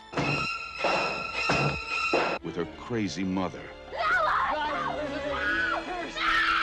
Help the sinning woman see the sin of her days and ways. Show her that if she had remained sinless, the curse of blood would never have come on her. The girl with the strange power. If I concentrate hard enough, I can move things. But tonight, no one will laugh at Carrie. If you don't have a date for the prom next Friday, would you like to go with me? She's with the best-looking boy in the senior class. He's trying to trick me again. She'll be voted queen of the prom. I can make sure that you don't hurt Carrie White anymore. For Carrie, it will be a dream come true. For everyone else, it will be a nightmare. Carrie. A new film by Brian De Palma. Based on the chilling bestseller. Starring Sissy Spacek, Piper Laurie, and introducing John Travolta in his first motion picture role.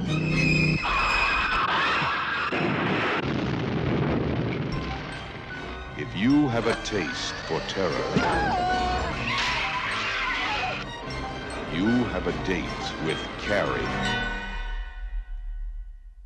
And we are back. We open up and Andy is waking up in a bed. I think everybody probably knows where we're at, but we are at the shop. And there's some orderlies and a doctor that are over to bed. And this is one of them, his name is Dr. Pinchot. Andy wants to know where Charlie is.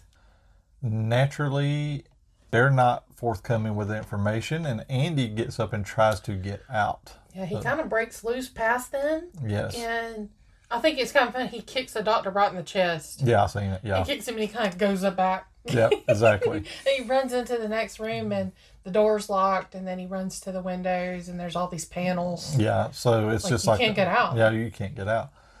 And then the two orderlies hold Andy, and this Dr. Pinchot, injects Andy. Yeah. And whatever it is works fast, like those darts, because they literally drag him back into bed. And the doctor just looks at Andy as he's going out. He says, well, we're going to be spending a lot of time together, and he says, I will make sure you're treated well. I was going to mention, I put in my notes, I don't know, you may didn't notice, but when they were putting him in the bed, do you see the weird way the guy scoops him on the butt?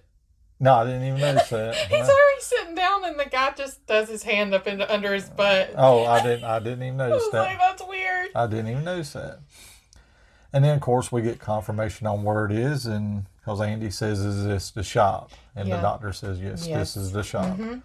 And it moves to Charlie. She's in another room. She's in another room. Yeah, she's wearing like a pink night robe and slippers. Yeah, she's walking around the room trying to find a way to get out. Yeah, she's storming around the room. And did you notice her panels are metal? Yes. Oh, yeah. Yeah, his are kind of like plastic looking. Hers are metal. She notices there's no way out, so she just goes to sit on this couch. I was surprised that she never tried to use her powers when she was in this room. She said she was never going to use them. That's true. Yeah. That's true. Yeah. Yeah, but I would have been like, hey, I can get out of here. Yeah, well, maybe if it was metal, though, you would burn it down around you, but I don't know that you'd burn it metal. Well, she could have burnt the doorknobs off. Yeah, she could have did that. But like I said, naturally, she isn't going to use it. She don't want to use it. Then about the time we see Hollister come in, and he comes in with some hot cocoa. And he's offering it to her, and of course, naturally, she doesn't want it, and he just sets it aside. She wants to know what her dad is. Yeah, she says, I want my dad. Yeah. And he's like, she doesn't want it. He's like, here, and he tries to give it to her. She goes, I don't want it. And then he picks it up and drinks it. Yeah, oh yeah. Tell her it's okay. I'm like, yeah, I guess to show that there's nothing in it that they're trying to don't drink somebody's drink. Yeah. Hollister just kind of deflects the question of her wanting her dad. Says he's been wanting to meet her, and he says her dad sends his love and says he said he wants you to cooperate with us, and then she basically tells him to go to hell. Well, she calls him a liar because he said the dad says that you should cooperate. And she said, you're a liar. Yeah. And then he says, you shouldn't talk like that for a little girl. She says, go to hell. Yeah, yeah. And Hollister just tells her he's interested in her pyrokinesis. And then that's when Charlie says that I'm never going to start another fire and wants to see her dad. Hollister, of course, kind of just deflects that yet again, as far as her seeing her dad. And he says, well, don't worry about Charlie. Eventually, you and I will be good friends. She says, never. Yeah, and she says, never. And then he just up and leaves. And they have key cards to come in and out the door. So out. Yeah, so he puts the key card in and he walks out. And then after he leaves, Charlie's sitting there. And she's making the cocoa start to bubble. And then she starts to say something like a back off kind of thing. Where she makes it boil over and then she starts going back off. That's the first time she said that. Back off. Yeah, it's almost like she's trying to control it and telling herself to back off from it, to back off. I guess since her dad isn't there to do it, she's trying to tell herself to do it. And as she's doing that, it stops bubbling. So maybe she's starting to get a little bit of a handle on it herself. And then we cut to Andy's room where things aren't going as well for him. He's being force-fed pills. And you kind of wonder, are they keeping him drugged up to dampen his abilities so that he can't use them on them? That's what I kept wondering.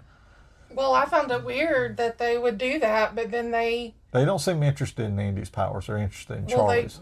Coming up in a minute, they want to test his powers. Yeah, that's what and I'm like, but why would you do that if you're numbing them? Yeah, that doesn't make any sense. I don't think they were interested in him. I don't think they was as interested. I agree with that. That's what I was wondering. They immediately want to get them separated. And I think a test that they do on him later is not to see what his powers is, I think they just want to see Morphe suppressed it. I'm not really sure. Yeah. It's very odd on how they're doing with what they're doing with him. And then we cut back to Charlie. She's in her room, and Hollister and Dr. Pinchot are trying to, I guess, shower her with gifts to kind of win her over. And that's not flying. And give her, she's got a little Cabbage Patch doll, which made me happy to see. Oh, yeah. I had 2 of those. I had a little preemie. Yeah. I had a preemie Cabbage Patch. His name was Myron. Yeah. And then I had a little girl with red hair, and her name was Eloisa. Yeah, I remember when those things were big. So, I mean, I have to admit, I hadn't seen any of those in a while either till I watched this again. Yeah, he tries to give her a little doll, and she doesn't have any interest in she's not taking anything they're doing. She's not taking her bait, basically. He seems irritated with her, Hollister. Yeah, well. She's irritated that she won't even... Well, she, and why would she? Why would she? Why would she? Yeah. It's like you've taken her father away from her, and now you want her to be happy? Yeah, exactly. Exactly. And then we kind of cut to Rainbird pulling up in front of the shop. And he gets out of his car, and I guess the thing here is, anybody who's watched this movie or even read the book, Rainbird is supposed to be Native American. And he's white as hell. Because he has an Indian coat on when he gets out of the car. He has that long ponytail. Yeah. He's not an Indian. No. But I'm going to get into that later. He gets out of the car, and then we see him in the hallway. Yeah, he's dressed like an orderly or something. Yeah, like a maintenance man, cleaner. Pushing the cart with cleaning supplies. Yeah, and he stops out in front of Charlie's room, and he puts an eye patch on. And he goes in, and... he just comes in, and I guess he is now what is John the cleaning man. Yeah, she's playing is that Atari? I think so. It's Atari or Nintendo. I couldn't recall which one. But she's there playing a game, and he just kind of is trying to engage in a little small talk with her, and she isn't. Not interested. Yeah. She isn't receptive to this. He asked her, "Can you show me how to play that game?" And she says, "No." No.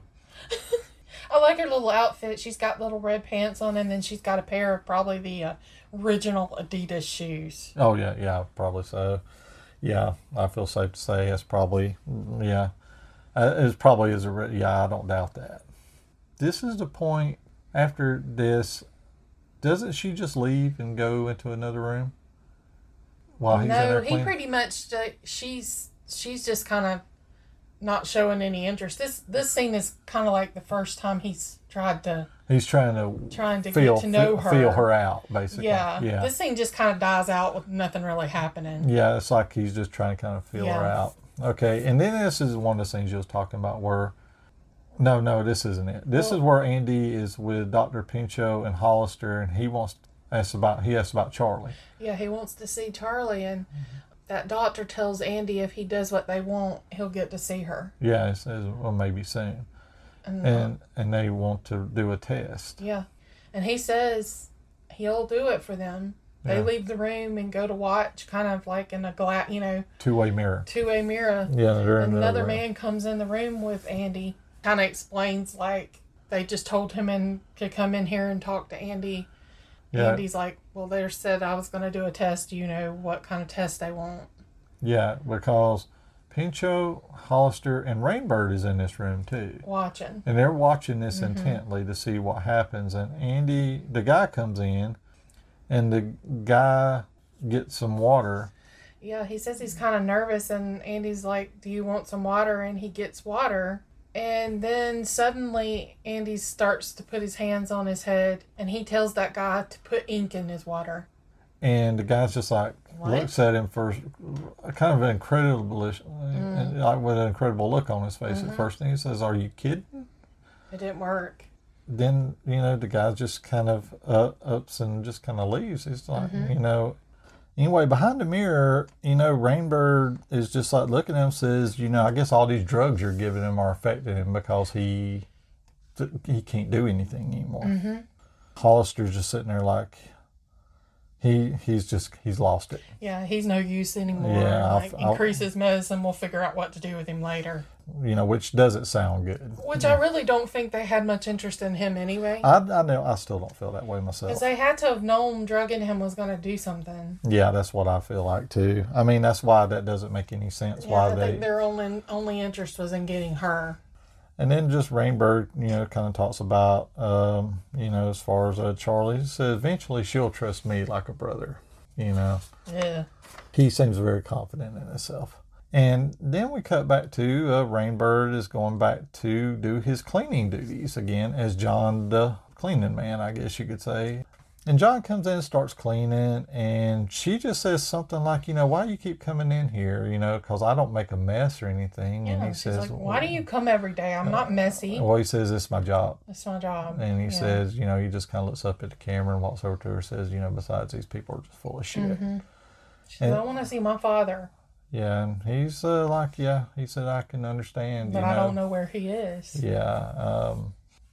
He's just kind of talking to her and telling her, maybe, do what they want you to do. Maybe they'll let you get to see him, something like that. Yeah, because she's like, they say I can see him when I do something bad for them. Yeah. And he's like, well, maybe you should do it. Be able to see your dad. Kind of basically being very manipulative and everything. Mm-hmm. And I don't know, she just kind of gets up and just goes into her bedroom. And, we start to hear a storm outside brewing and everything like that. And the lights are flickering on and off in the whole house. Yeah, and John's just kind of looking around. Then about that time, the lights go out. Then John starts to act like he's freaking out because it's dark. Yeah, he starts banging on her bedroom door, telling her to let him in. And that he just seems scared and frantic that he's scared of the dark. Yeah, he's locked in. He can't get out. Yeah, he's locked in. And then Charlie comes out and he's just like running across the room, trying to bang on the door, saying there's people in here, let us out. And Charlie is being very sympathetic, goes over there, tries to calm him down. Yeah, he explained he's scared because he's scared of the dark because when he was captured by the Kong in Vietnam. Yeah, in Vietnam. Do you think the story was true? Or was he trying to get pity points with her? I'm trying to remember in the book. I want to say that this story was true in the book, but I haven't read the book in a while, so my memory is kind of vague. Do I think he was afraid of the dark? No. But I think he was using this story of something that happened to him to explain why he was acting that way. Yeah, to kind of give it some levity. She immediately comforts him. Yeah, and he says he was put down in a dark hole when he was captured in Vietnam. And he said they just threw rotten rice down to him to eat, and he had to kill big spiders and eat those. Yeah. He's just, and she's sitting there just calming down, and Charles like, don't worry about it. We're here together. He tells her he wished he could help her like she's helping him, and she asked him, can he take a note to her father? Then I think this is where, don't we cut to Andy and he's in his room? Yeah, he's talking to himself in a mirror, and he's telling himself he can't take any more pills so that he can be clear enough to get out and get to Charlie. Yeah, and it just does make you wonder if they were giving him these pills on purpose, just not only dampen his powers, but to just make him like he's not useful, so that gives them an excuse to kill him. Also, they feel like he has some control over her. And if they were to get back together, that's I think the big fear, and so they come up with that here in a little bit too. Then we kind of cut back to John is telling Charlie, they're still in a room there, and I can see your dad and maybe try to get a note to him. John just asked her, why not just use your power? Yeah, he just keeps trying to hint at why don't you just do what they want? And she says, well, you don't understand. It's like, it's like letting a wild animal out of a cage. And she tells him that she's sorry for hurting people. But she does. See, it's torture to her. Because she does it, and then she feels awful for doing it. Yeah, but then John just says, well, maybe do this. He says, use your power for them, but only do it how much you want to do it, and Right. don't give them everything that they want. Kind of want it, something like that. You control it, not them. So he's kind of playing that. I guess he's kind of manipulating her to use it, but making her seem like she was in control. And then about that time, the power comes back on. And John is relieved. Charlie hugs John. You can see Charlie's just, she's getting sleepy. So John just kind of picks her up in his arms and carries her and puts her in a bed like a dad would. And she's wearing a leotard. Yeah. Which made me think I always wore leotards when I was little, even though before I took dance. I don't know, it was an 80s thing, I think. Yeah. Puts her down. She goes to sleep and he kisses her on the forehead.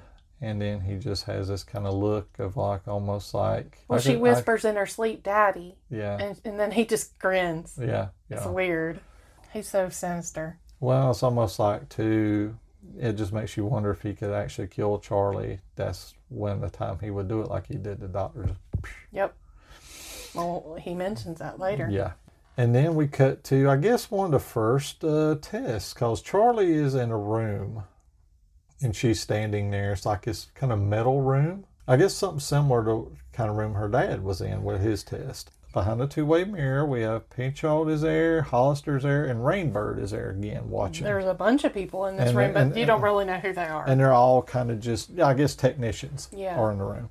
And what you see there is there's a little thing of wood chips in front of Charlie. Yeah, and she kind of makes a joke. Wood chips. Yeah. They couldn't have given me something harder. Yeah. Yeah, and even Rainbird seems to be amused by that when he hears that. Charlie just stands there, and the temperature starts to go up. Her hair starts blowing. Yeah, and I think they can even feel the temperature going up in there in the room where the two-way mirror is. The chips just burst into flame. Charlie just starts saying, back off. And then there's a bathtub full of water there, and the top of the water starts catching on fire. But this is the first time she's transferred. Yeah, she's transferred the fire from the wood chips to the bathtub. Yeah. So she's growing in her abilities, and she's also, when she says back off, the bathtub went out. Yeah. So she's getting control of what she's doing. Yeah, and it's basically, she's kind of learning to calm herself down is really what it is. She's kind of getting... But also do more. And do more, too. Yeah. I mean, it's like, yeah, you're right. She's controlling it. In that room back there, Hollister is just all ecstatic about this. Yeah, he's so excited that she did it and they caught it on camera. And he said something about, this is going to be good for evidence and this is going all the way to the Supreme Court. Yeah. I don't know what he meant by that. I think he wants to use Charlie and harness her power and maybe even use her as a weapon. And I guess through them, they would make it law. Yeah. Or even that Lot 6, you know, those experiments. Mm-hmm. They could make it where it isn't like a secret. Or they could take Charlie and try to figure out what's causing that in her and make others like her. Yep, like man, a little army. Yeah, exactly.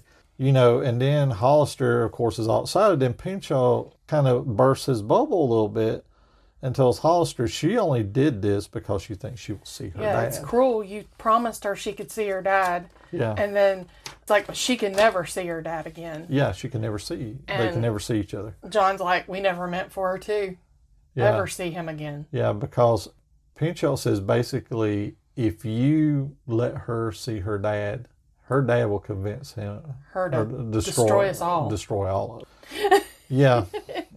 About that time, Rainbird just gets up and walks over to the window or the two-way mirror and looks and says, well, you got a little problem here. Your Firestarter just literally walked right out of the room when the door was left open.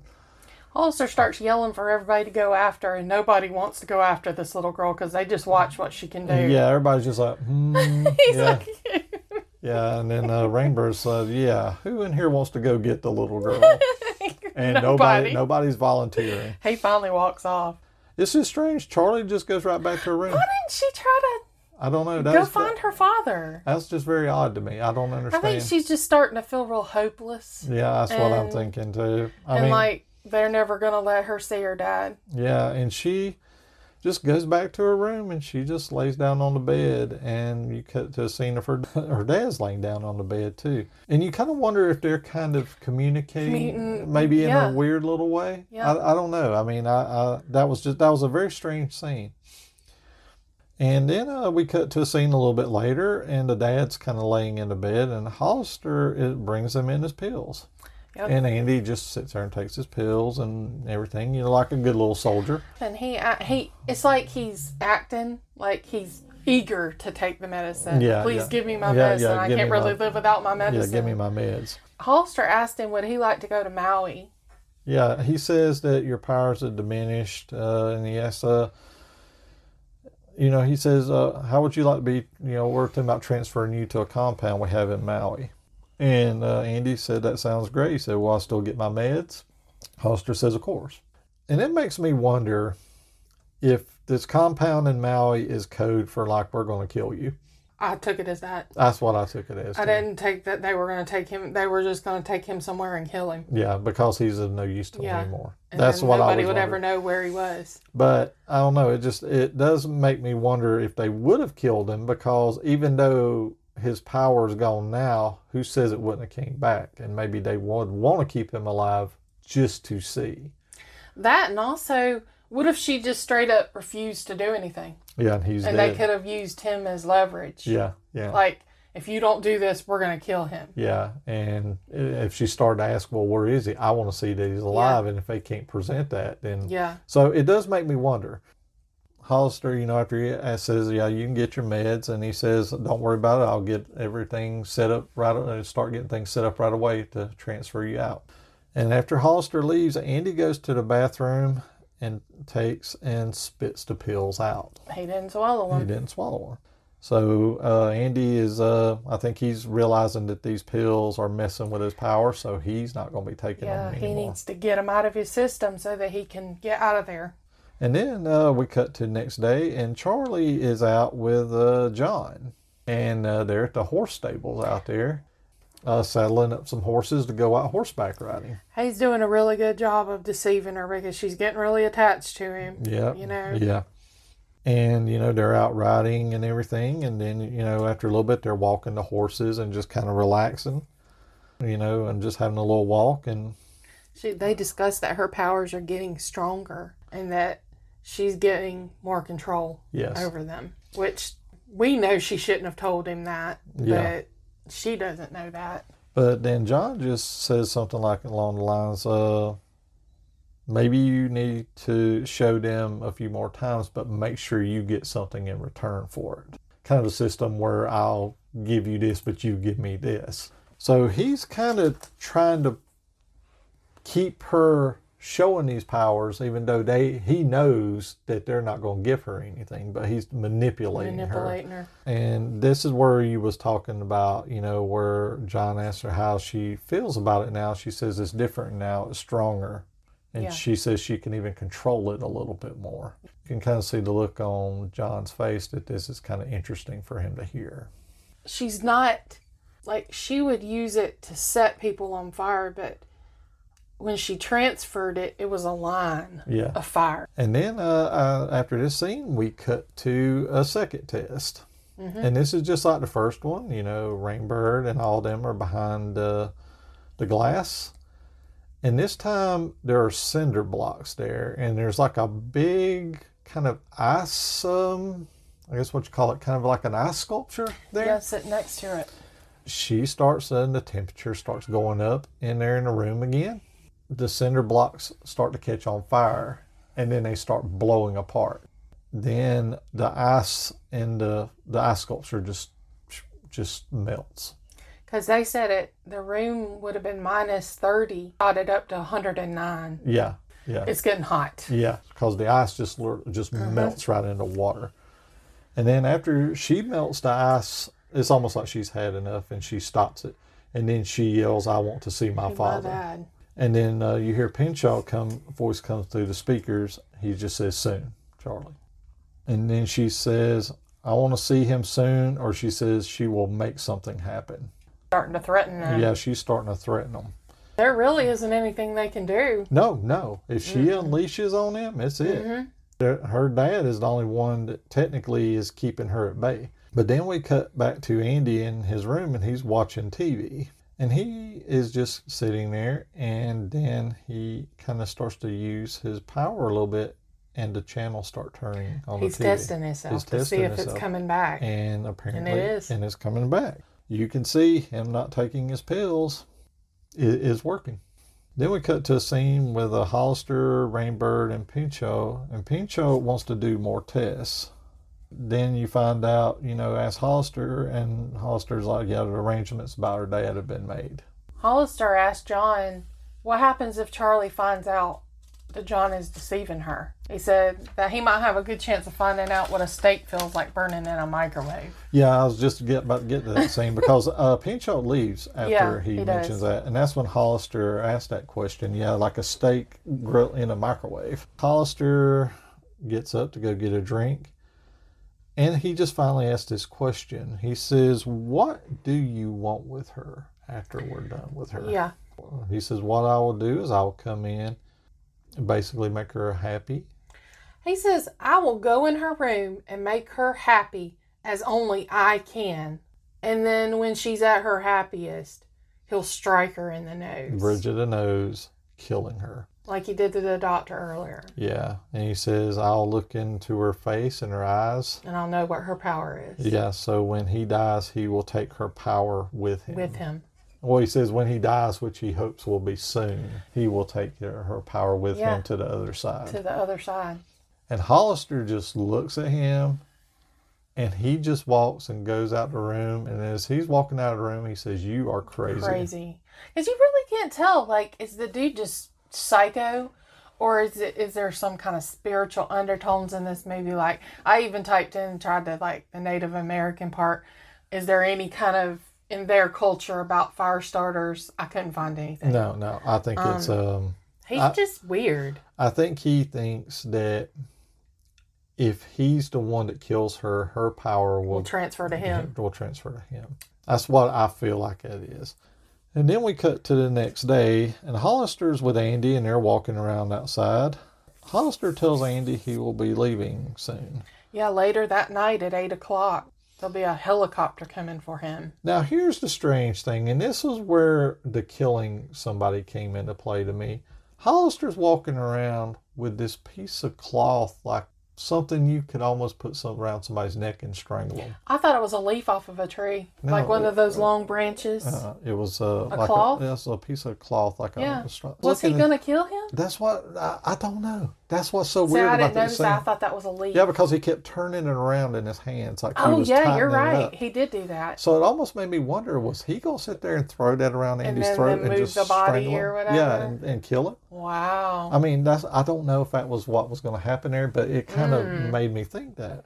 Yeah, and Hollister is just walking around doing that, and then Andy's standing with his face back to him. He says, you need to watch out about that snake in your hand. It could bite you. Yeah, it could bite you. And then Hollister looks down. Of course, that piece of fabric is turned into a snake, like a guard snake. And he drops it, and you realize, okay, well, Andy's got he's using his powers. He's got it back. And then Andy starts getting information about, telling him like the chopper. It's going to be here at 8 o'clock. I think this is when he mentions, says, okay, we're going to Hawaii. We're going to make a stop on the way. In California to refuel. Refuel. I think his other information, he wants, he wants Hollister to get a note to Charlie and to meet them at the stables at about 15 to 8. Well, he first tells him he wants him to radio the helicopter to say he's coming with them. Yeah, that's right. Hollister's going to be coming. And he's like, no, I won't do that. And then he keeps using his powers on him. Yeah. And then he says, oh, okay, I'll go. Yeah. And then he pretty much says, I want you to get a letter to Charlie to tell him that she's coming with us. That's it. Yeah. Yeah, so he's totally controlling him. Yeah, now. I think it took him a few tries, but he eventually got full control of him. That would be really interesting if he planned to kill him and then he turned it on him and took over his mind. Yeah. Then we cut to a scene of John coming to Charlie's room. Well, it shows her reading the letter. Oh, that's right. Yeah, I forgot. I totally skipped that part. But then we see that Charlie's gotten this letter from her dad talking about meeting them at the stables. And yeah, and he says, when you're done reading this, destroy this letter. Yeah, there and you go. just as she's finishing reading it, John comes in. Yeah. And what does she do? She runs straight to him because she thinks she can trust him. Yeah, and tells him everything. John tells Charlie that he'll take her to the stables. And she's like, no, you'll get in trouble. You'll get caught. Yeah, you would get in trouble. About that time, an agent comes up the elevator and talks to Charlie. Says, I'll be taking you to the stables tonight about 8 o'clock. Yeah, Hollister sent him. Yeah, Hollister sent him. And says that. And John just kind of makes his... Yeah, he just splits. Yeah, he just kind of splits. And then we cut to night. And then we see Rainbird walking to the stables. And he's going up, he gets in the stables and he goes up into the loft. He's always getting into everything. Easy. But... he gets in that upper loft with a hayloft. Yeah, he's up in the hayloft. He can see that man's bringing Charlie out. Yeah, he notices that the agent's bringing Charlie in, and Rainbird, you see he has a gun. He has like a revolver. Let me see here. This is about the time the agent's taking Charlie around to look for somebody. Then Charlie just tells the guy to leave. Yeah, she's like, leave. Yeah. I don't need and you he was anymore. like, no, and he's holding her hand. She sets his hand on fire. Yeah, or makes his hand feel hot. Yeah, to turn loose of her. And then he tries to pull a gun, but she makes the gun hot, almost like burning his hand, and he drops the gun, and she just tells him, get out of here. Go or I'll burn you up. Yeah. I'm like, dang. Yeah, and of course, naturally, the smart move on his part is he goes. And as he leaves, you hear Rainbird up there calling Charlie's name. While he's talking to her, it shows a scene of Hollis and Andy on their way to the stable. They're like in a golf cart. Hollister's telling Andy about John, that John has deceived her. Yeah, well, he says, been keeping an eye on her. This guy, Rainbird, he's the one that brought them in. Yeah. And he's been getting close to Charlie as like a orderly named John. Andy now knows about Rainbird. Then we cut back to the loft. Rainbird is calling to Charlie and saying, what are you doing here? You're going to get in trouble. He tells her to come up to him. And just as she's kind of starting to climb up, Andy comes in the door. Yeah, she's starting to head up the ladder, and she's like, yeah, come to Uncle John. Come on. Yeah, come on up there. Just kind of trying to just get his hands on her. Andy comes in the stable, and he calls out to her, and they run and... Yeah, they embrace because that's the first time they've seen each other. Yeah. You don't know how long they've actually been there. Yeah, I don't know. Rainbird, as this is going on, he moves around the loft. Andy asks Charlie, is it okay? He says, yeah, I'm okay. My friend John is here too. Yeah. And then Andy's like, basically Andy tells Charlie about John. He's not really her friend. He's the one that shot them and brought them there. Yeah, and Charlie at first can't believe that. Yeah. She's like, no, that's not right. Yeah. And she said, and then Dad says, yeah, it is. And of course, she's going to naturally believe her dad. And then she asks John, is that true? And he says yes. And she tells him to come down or she'll burn everything up. And then he says, I don't think so, because he says, if you burn me up, you're going to be burning a lot of horses in here. And even though one horse, there's a horse called Necromancer. That she's been riding with him. So he's like, no, you're not. He's still trying to manipulate her. Yeah. She wants to know why he won't let them go. Jaws says he can't let them go, and all he cares about is her. Kind of come up to him. And John tells her he won't hurt her father if she comes to him. Yeah, because then she's like, yeah, do I have your word? And he says, yeah. Like she shouldn't trust him. Yeah, and he's like, yeah, you have my real word. I will not hurt him. She starts toward the ladder, and then Andy suddenly tells Hollister to kill John. Runs and scoops her up. Hollister starts shooting at John, but then John shoots him right in the head. Yeah, shoots Hollister right in I was like, whoa. Yeah, right through the skull and just kills him. And then Andy starts to try to push Rainbird. And you can see Rainbird's up there and like his head, you can see it's like hurting his head. It's like, oh. Yep. And then Andy tells Rainbird, jump. And of course, Rainbird is just like, he can't stop himself, so he just literally jumps off of that thing, and then I guess he lands on his leg and hurts his leg. But he also still has his gun in his hand, and he turns and he shoots Andy. Yeah, he shoots in the neck. Yeah, it's right around in the neck area. Charlie is just like upset and everything, and she runs over to her dad, and then Rainbird kind of just like tries to ease himself up. Rainbird says, Charlie, turn around here. Yeah, he's going to shoot her. He's going to shoot her. Mm-hmm. I want you to look at me. And she turns around and looks at him, and he's pointing a gun at her, and then the hair starts going. He shoots at her, but she sets his bullet on fire. And sends it back at him. That's what I was going to say. Yeah, the bullet fires, and it stops, and it blows up. This is the first time she shoots a straight fireball. Yeah, and she just basically torches him alive right there. Rainbird is no more. The one thing I wanted to mention is he's burning. Did you hear what Rainbird says? No, I didn't. He says, "I love you." Did he? Yeah. Oh, ew. I caught that the other night when I was doing my notes. I just don't understand what his fascination with her was before he even met her. Like, why he had these He deems her as fondness- a god. I mean, that's what I was kind of looking at, because he even says she's got the power to gods. And I didn't notice that. yeah, because I heard him say something that other night when I was watching it, and I backed it up and listened to it again. I listened to it very intently, and he says, as he's burning and he's flying through there and he lands against the door burning, he says, "I love you." Oh, man. Yeah. About this time, sirens start going off at the shop, and people are milling out, and I guess agents are coming out. And Charlie's standing over her dad's body, and her dad's saying, "You got to get away. You got to get away." You got to get away if you can, and to kill anyone that tries to stop you. He said, and you burn the whole place down. Yeah. You know, it's basically, he's officially freeing her, says, "Don't worry about what I tell you. You do what you got to do to survive now." Right. Because you're, telling her basically you're going to be on your own. He tells her to leave. I think he didn't want her to see him die, and he also knows the barn's going up. Yeah, in and flames. the barn's burning up. And all the horses are trying to get out of their stalls, and the scene gave me such anxiety. I thought, these horses are going to burn up. These horses are going to burn. But thankfully, we'll see here in a little bit, they don't. No. Yeah, and he just tells her to go, and he tells her he loves her. And then he dies. That's so sad. Yeah. Agents start surrounding the stable, and she... next thing you know, the doors blow off of this thing, and these agents are just blown out of the way and set on fire. She starts melting the locks off of the horses. Yeah, the hinges and the locks, and the whole door falls off, and the horses start running out. A barn full of horses. Yeah, and them horses take off, and they're out of the stable. Knocking the people out of their way. And the only things that probably survived this, too. Yes. Because, yes. Yeah, because after this...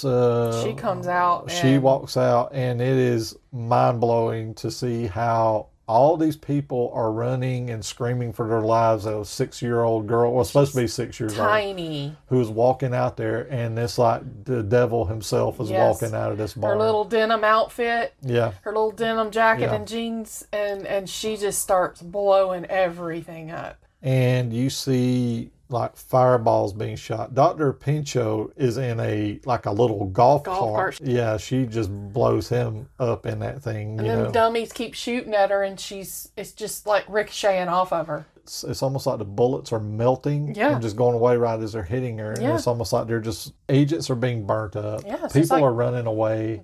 And she is just wiping, basically what her dad said, anything that gets in your way, you take it out. But this is the first time, I mean, that scene at the farm was pretty bad, but this scene, she is like shooting fireballs. Yeah. She's shooting fire in lines on the grass. Yeah, and just catching people on fire. There's a lot of fire stunts in this scene. Yes.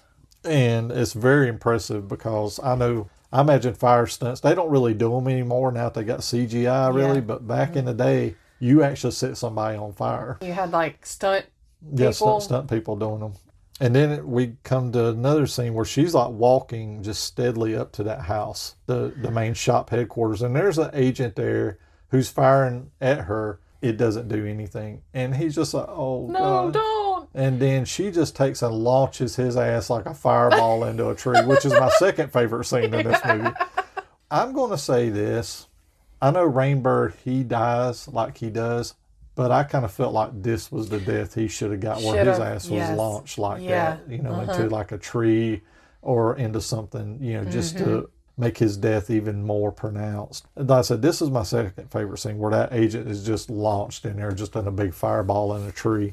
Like a truck that comes at her with like a Gatling gun on it and shooting at her, and she just blows the truck up. Yeah. And a helicopter. Yeah, and this helicopter's coming in, and it's going to do something, and she's just standing down there, and then They're like, don't move. Don't move. Yeah. And she's not moving. She's standing there. She don't have to move. Yeah. And then that helicopter just blows up. Yeah, blows into a fireball.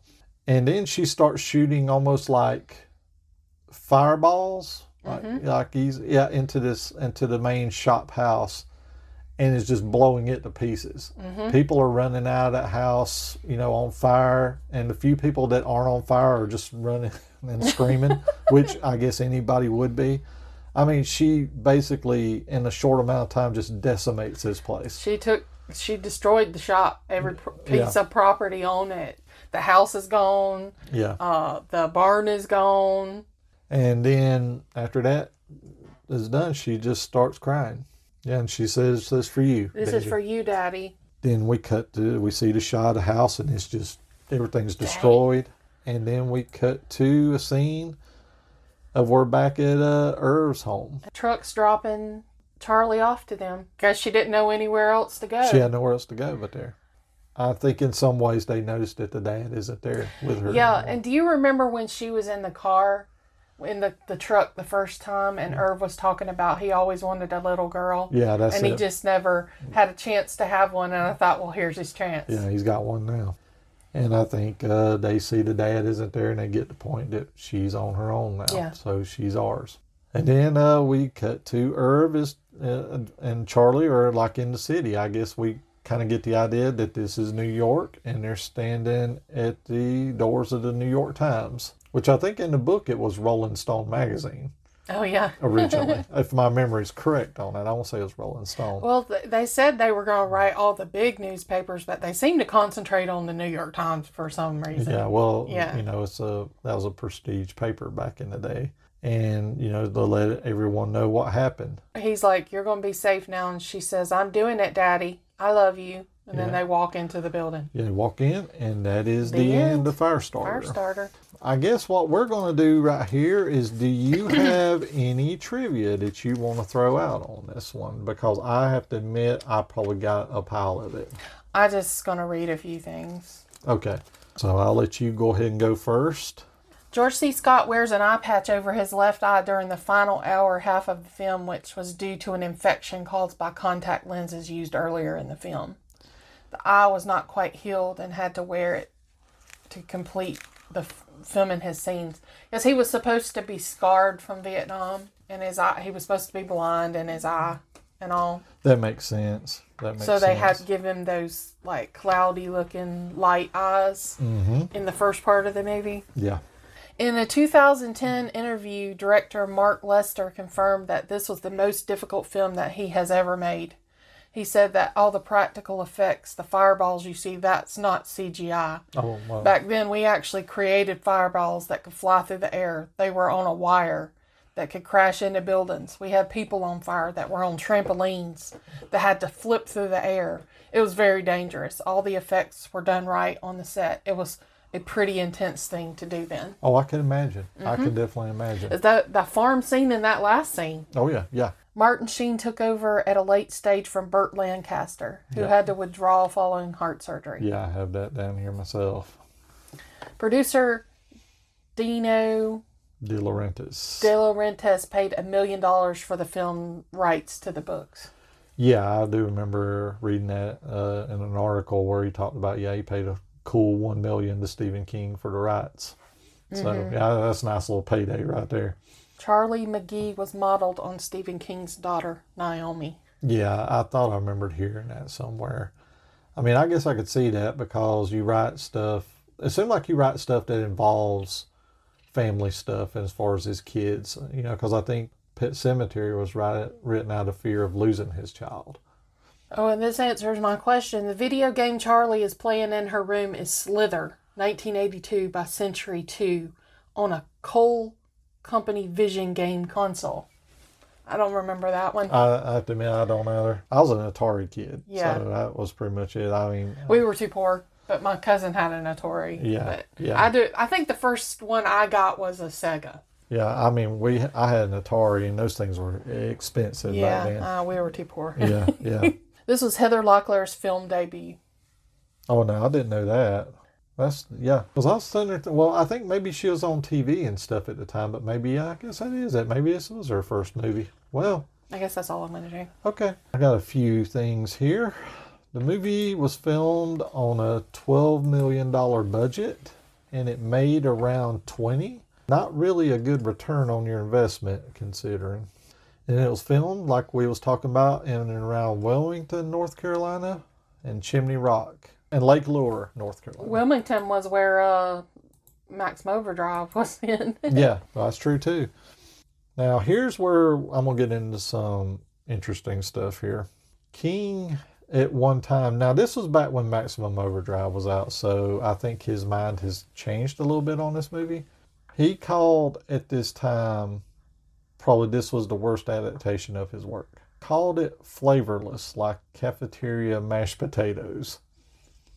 He just was not a fan of this movie. You ain't got to be talking about calling out mashed potatoes, though. Yeah, well, I know. Stay out of it. Yeah, that's what I know. That's fighting words for That's you. right. That's fighting words. Stay out of it. You know, he didn't like the hair blowing things and stuff like that. Yeah, but that kind of showed her powers. Well, that's some visible signs of it. Well, that's the way I look at it. It's almost like film is a visual medium. Yeah. So you got to see things visually. Yeah. And I thought that was, because I always just looked at it like the hair, it was almost like her body was building heat and it was like blowing her hair. The way I always looked at it, I didn't realize that was such an ordeal, or a big deal, I mean. And, you know, he was basically very critical of the film.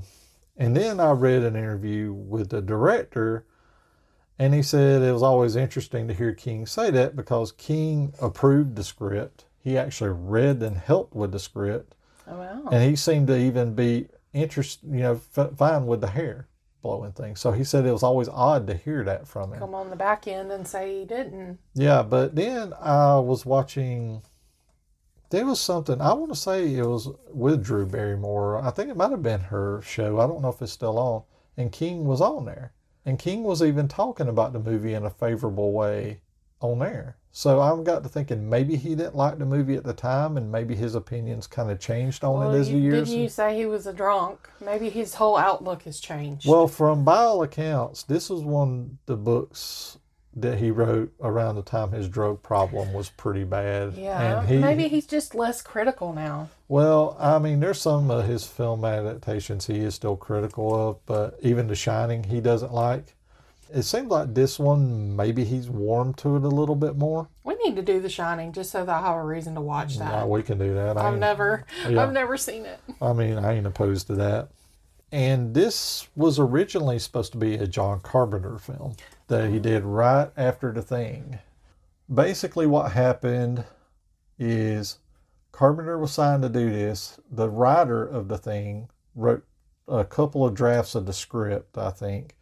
But once The Thing bombed in the theaters, Carpenter was kind of let go from the film because naturally The Thing didn't do well. And they're like, well, we don't want you doing this. Yeah. And I think what it was is they basically cut the budget, and Carpenter was just like, well, I can't do it like this. So they just kind of let him go. I had a magazine that I was trying to dig up before we did this podcast, but I couldn't find it. And it kind of goes into a little bit of what that Carpenter version would be. It was going to be more of a road picture where it was like Charlie and her dad stayed on the road the whole time. I don't think the shop thing came into play at the end of it.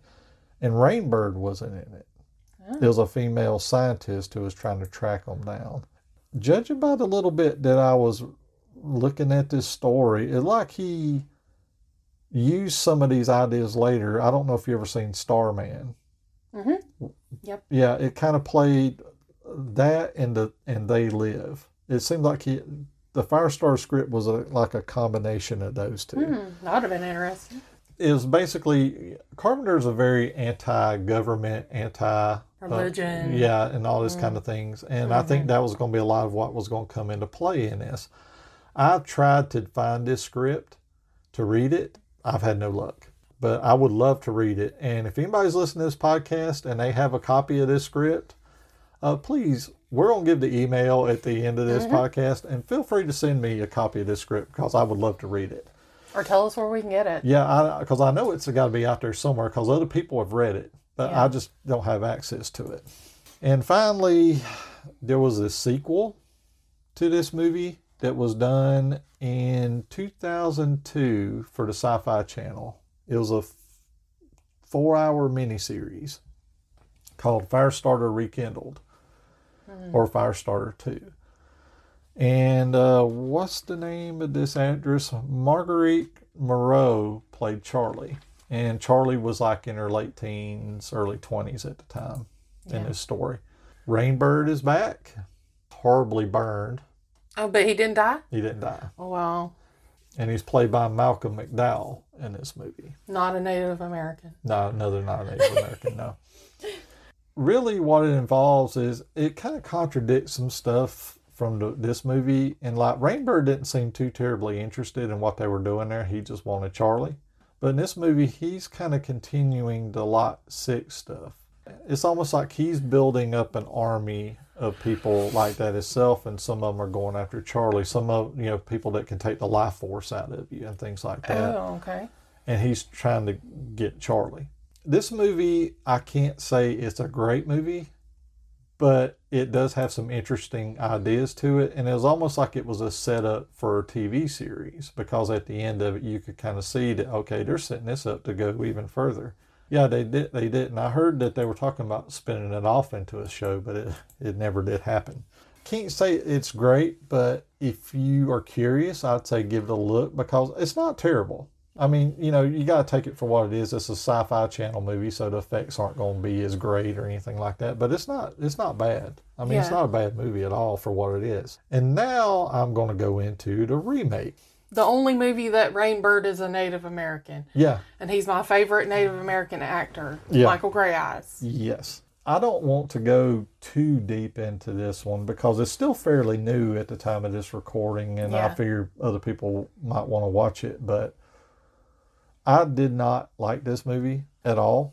The only thing I thought was good in it was the girl and I forgot to write her name down, the one that played Charlie in the movie. I thought she was good. And I thought the John Carpenter score was good. But outside of that, this movie to me was boring.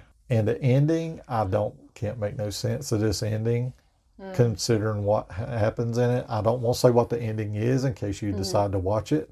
You know how this movie was made it came out 84, right? So they made it 83. This old version looks better and has better effects than this new one did. Because one thing that scared me that they were going to do with this new one, they did it. The fire is CGI. Oh, no. So that already kind of you can just look at it like, oh, God, this is terrible. And you know how the shop is like destroyed at the end of this movie, and it looks, there's fireballs and all this stuff. In this one, it is so scaled down. It's like the little girl's just walking up a hallway in this place and burning people up. And then she walks up another hallway and burns people up. And then that's it. Then there's a scene outside the shop at the end, and it's in the distance, and you see the place burning up. And that's it.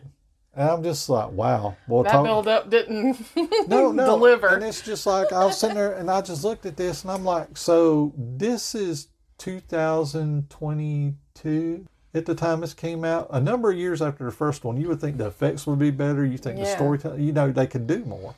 Nah. No. But like I said, I could rant on this movie for a while, but I don't want to do that. I feel like if you got to watch this to be a completist, watch it, because you might like it. I didn't personally, because it was just such a boring and lazy movie. It was just so boring and lazy. The only reason why I want to watch it is Michael Grey Eyes. Well, was he one of the good things in the movie, or? Well, he was just nothing. It wasn't like the original John. No, not at all. Like I said, opinions vary. Your mileage will vary on this. Like I said, just because I don't like it, somebody else might like it and watch it and say, hey, this is great. I like this. But I can't say that I'm one of those. All I can tell you is at the end of the day, watch it, form your own opinion, and just go from there. But that is really all I can say about Firestarter, a film series as of right now. I guess, if anything, what we'll do is, if you want to give your final thoughts on the movie and give your overall impressions, and we'll get the ratings done. I enjoyed, doing this on a podcast, and it was a good one to return, kind of revisit. Yes. Because I enjoyed it just as much as I I did originally when I watched it. Even though I don't know why I didn't remember the dad died. I remember you told me that. I was like, he died. I totally forgot that for some reason. Yeah.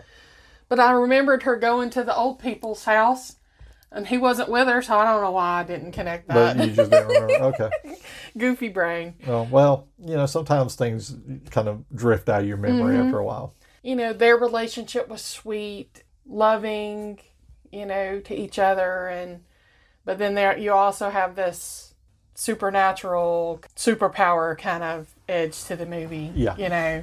Where they're not a normal family. Oh, definitely not. Because, I think really those experiments, you don't really know what you're going to get. It just manifests however. And I wondered if Vicky's was she could hear people's thoughts. Because remember when she heard his thoughts? That was her power. She could hear your thoughts. Yeah, they didn't dig too deep into hers. But, of course, she wasn't in the movie that long either. No. Yeah. And, she went out pretty bad. Yes, she did. But I guess that was...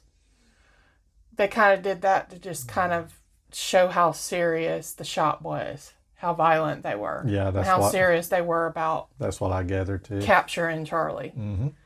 Drew Barrymore was such a sweet little kid. So sweet looking and so cute in a lot of the scenes. She's so innocent, and then she can set people on fire. It's like two sides to her. Well, there you go. And I'm going to get into that in my review, but... And she's got a little temper, like a lot of little kids, I never grew out of mine. No, you did not. We're in agreement there. Peanut gallery ain't asked you. Oh, well. But she, I thought to be so young, she kind of captured everybody's hearts in E.T.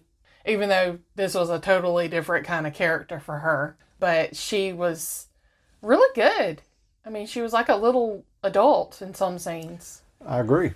She carried the lead at her age. The scenes with her and John were... I was kind of glad they didn't go any further with the weirdness. Like I thought, I don't want it to have that kind of, feeling. Okay. Well, while I got you here, what did you think of his character? There is the scene where he's scared and he tells the story about the Vietnam. I wondered if part of him maybe came back mentally disturbed, like so many soldiers did. Mm-hmm. But then he has this weird fascination with killing them in a certain way. Why would he kill the doctor the same way he wanted to kill her? Like, he wanted to kill her and take her power. But it's just like he likes to just be lethal. Like a psychopath. Like, there's this part of him that doesn't have any empathy or anything. Well, he seemed like he's somebody he can go from one to the other. He's playing a part. That was kind of the way I approached it, the way I looked at him. But I guess the big question that I was going to ask you, and this is a little controversial thing, I guess more so now back then. Does it bother you that it was a man who wasn't a Native American that played that part? Well, I thought it was strange. But it didn't bother you? But they didn't really spend a lot of time talking about it. It's just the only thing that really indicates Native American is his last name. And he had a Native American coat on and his hair like in a long pigtail, but they didn't ever really go into his heritage. If they had, I thought, yeah, that's really weird. Yeah, because I was reading some stuff on this movie, and that's one thing that people bring up all the time is they have a problem with George C. Scott in his part because he wasn't Native American. I guess I can see that in this time, landscape of time, where everybody's got to, the person of that particular race has got to play that particular part. I guess it doesn't bother me as much because I grew up back then where I remember watching old westerns where you could tell the Indians were just painted white. They were white. So I guess that doesn't bother me. It's a very slippery slope to play because from what I remember hearing is they actually were looking at Native American actors for this part at first, but they couldn't really find anybody that they thought fit. Well, it makes kind of more sense to pepper more popular actors in the movie to try to get people to watch it. And that's what I was about to say, because they couldn't really find a Native American actor that famous enough that would work for the part. That they didn't play it with enough menace, or they didn't do anything like that. But then they said, somebody brought up George C. Scott. They knew, well, George C. Scott, he had a fee $1 million, and I'll do it.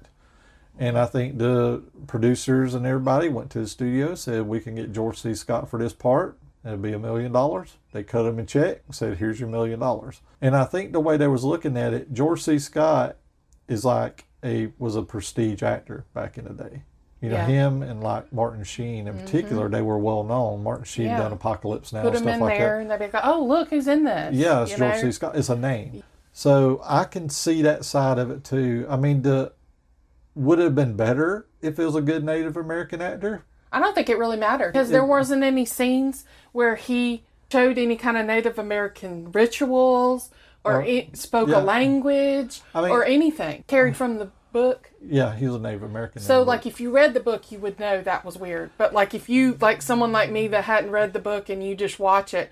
No, I mean, even when I first watched the movie when I was a kid, I didn't really glean that I noticed he had kind of Native American tendencies, but I guess in my own head, maybe I kind of put it like he was part Native American or something like that, maybe. I think his fascination with her would have been explained a little bit better if they had pointed out he was a Native American, because there's so much in their culture that you get power from other things. Yeah. But they never mentioned that he was Native American, so that didn't really make sense to me. Like he had this fascination with her, but you don't know really where it came from. I mean, I don't know. It's just like I said, there's a lot of people who have trouble with that, and I kind of want to get your thoughts on it, considering that, like I said, for me personally, it doesn't detract from the movie overall, because to me, George C. Scott's a good actor, and he brings it in any movie he's in, no matter what. And I just didn't know if him not actually being a Native American, if you fell into that where that bothered you. I think he could have either even been just named John Smith, just like been Denzel. lethal, and just be lethal like he was, and it wouldn't have mattered. Yeah, I think that didn't play into me. I mean, even his last name, Rainbird, I mean, to me, I've heard, names like that before, and I never would have thought, Native American. It would have been funny if, like, karate chop and then scalp him. Yeah, well, then you'd have been like, that's Native American. Yeah, then that would have been Native American. Yeah, but no, he just did, maybe an army person. Yeah, and killed him very quickly. Just a swift kill. Yeah. So, like I said, it just didn't bother you. No. Okay. I mean, I didn't mean to interrupt your review, but like I said, I know John came up in that scene, and I was just kind of curious about your thoughts on it, because that seemed to be a very controversial thing for a lot of people. I think he's a real interesting character, because you can't really figure him out. Yeah, I guess they didn't have a whole lot of time to go deeper into that. No. Whether, is it something caused him to be that way, or is he just a psychopath? Could be a little bit of both. And I hope to God he wasn't a pedophile. When he said young and beautiful, it sent up my pedo radars. I think even King said that it did skirt the line of being a sexual kind of thing for Rainbird. But he never went that far with it, but it does skirt that line. That's what immediately came up to me. But then they didn't take it any deeper than that. No. Thankfully. But I mean, let's say you can keep going. I just wanted to go down that way real quick. Yeah, and I think the dad was a real good choice. That actor was a good combination with her. They seemed to have a lot of chemistry. They played off each other pretty well. They had such a very sweet relationship, and I hated that he didn't make it. But I guess it does make sense. I mean, it makes Charlie that's the thing, the catalyst to okay, you got to learn to take care of yourself now. But I wondered, after she did all that, I know that they had that other Firestarter too, but I'm just saying if they didn't, was she able to just go and live with those old people? Just put that behind her like she didn't have those powers? Or did she close it up after she did that? She knows nobody's really coming for her, and she just put that behind her like she doesn't. They know she has those powers. Or is it something she's going to struggle with the rest of her life? As she gets into puberty and she gets are heartbroken and gets angry at somebody or whatever, does it come out? Hormonal. Yes. Thing. That'd be interesting to know.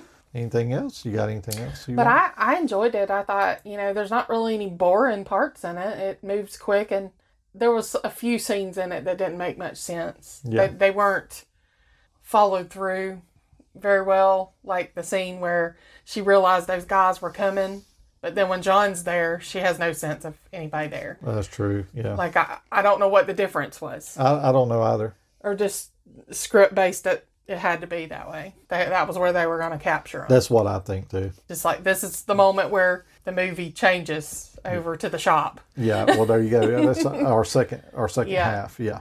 I'm glad we did it. I think it was a good pairing with Dead Zone this month. Yeah, I agree with you on that one. Not quite the same, but in the same, Yeah, it's really non-horror, really. Yeah. It's more of a thriller kind of thing. Had its creepy parts in it, though. Yeah. I mean, even his non-horror stuff has those kind of uneasy moments. Like the guy clawing his eyes out. Yeah. And I'll always remember that scene. Yeah. That's the scene that sticks in my head. Yeah, I can see where it would. And then just how ruthlessly she burns people. Oh, yeah. When she turns that on, yeah, she burns everybody in her sight.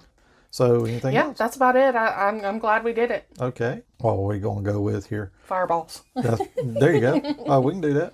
1 to 10 fireballs, 1 being the worst, 10 being the best. What are you going to go with here? I'm going with a 9. Oh, wow. This is a fondness of mine. So, kind of nostalgic movie, too. Yeah. Yeah, okay. I can see that completely. Okay, I'll go into mine here. To start out with, this isn't one of my favorite King adaptations. It's not a bad movie to me by any stretch, not like some of the reviews. I ain't going to sit there and go with King on it and say it was like, flavorless or bland. I don't agree with that. But I still feel it's overall solid. My big problems are with the film is I do feel like the film is overlong. You know what we was talking about where there was some scenes that could have been trimmed and everything. I think you could have trimmed about 10 minutes out of this movie and it wouldn't have hurt it. Because there's some of it kept repeating the same information that we already had. And I'm just like, well, we don't really need that. You could just bypass that and do something else. That's an issue that I have with this movie. And it's not a deal breaker by any stretch of the imagination. I feel like, Martin Sheen's character, I never really got a bead on him.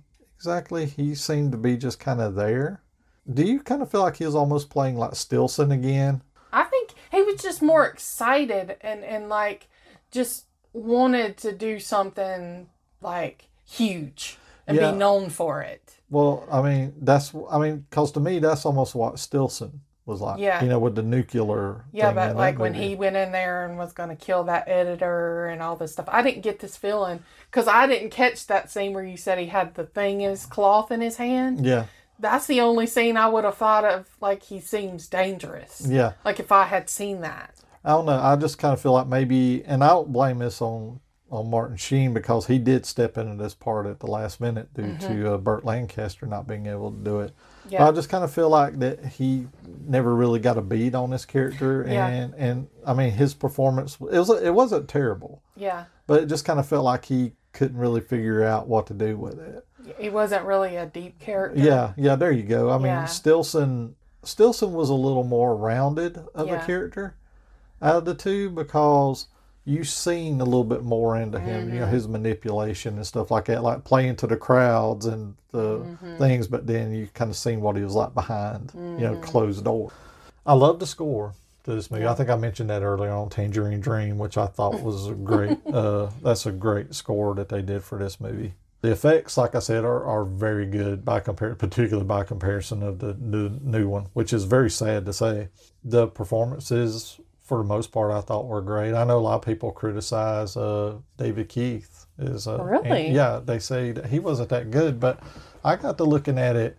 He played the part on how I figured that character should be played. He's tired, he's haggard, he's got these brain lesions probably from all using that push so much. And you could kind of tell that seemed like he was just a very tired guy. And I feel like once he lost his wife, it just took the wind out of him. Yeah, and I even got the sense, when you look at him, he knew he probably didn't have a lot of time left.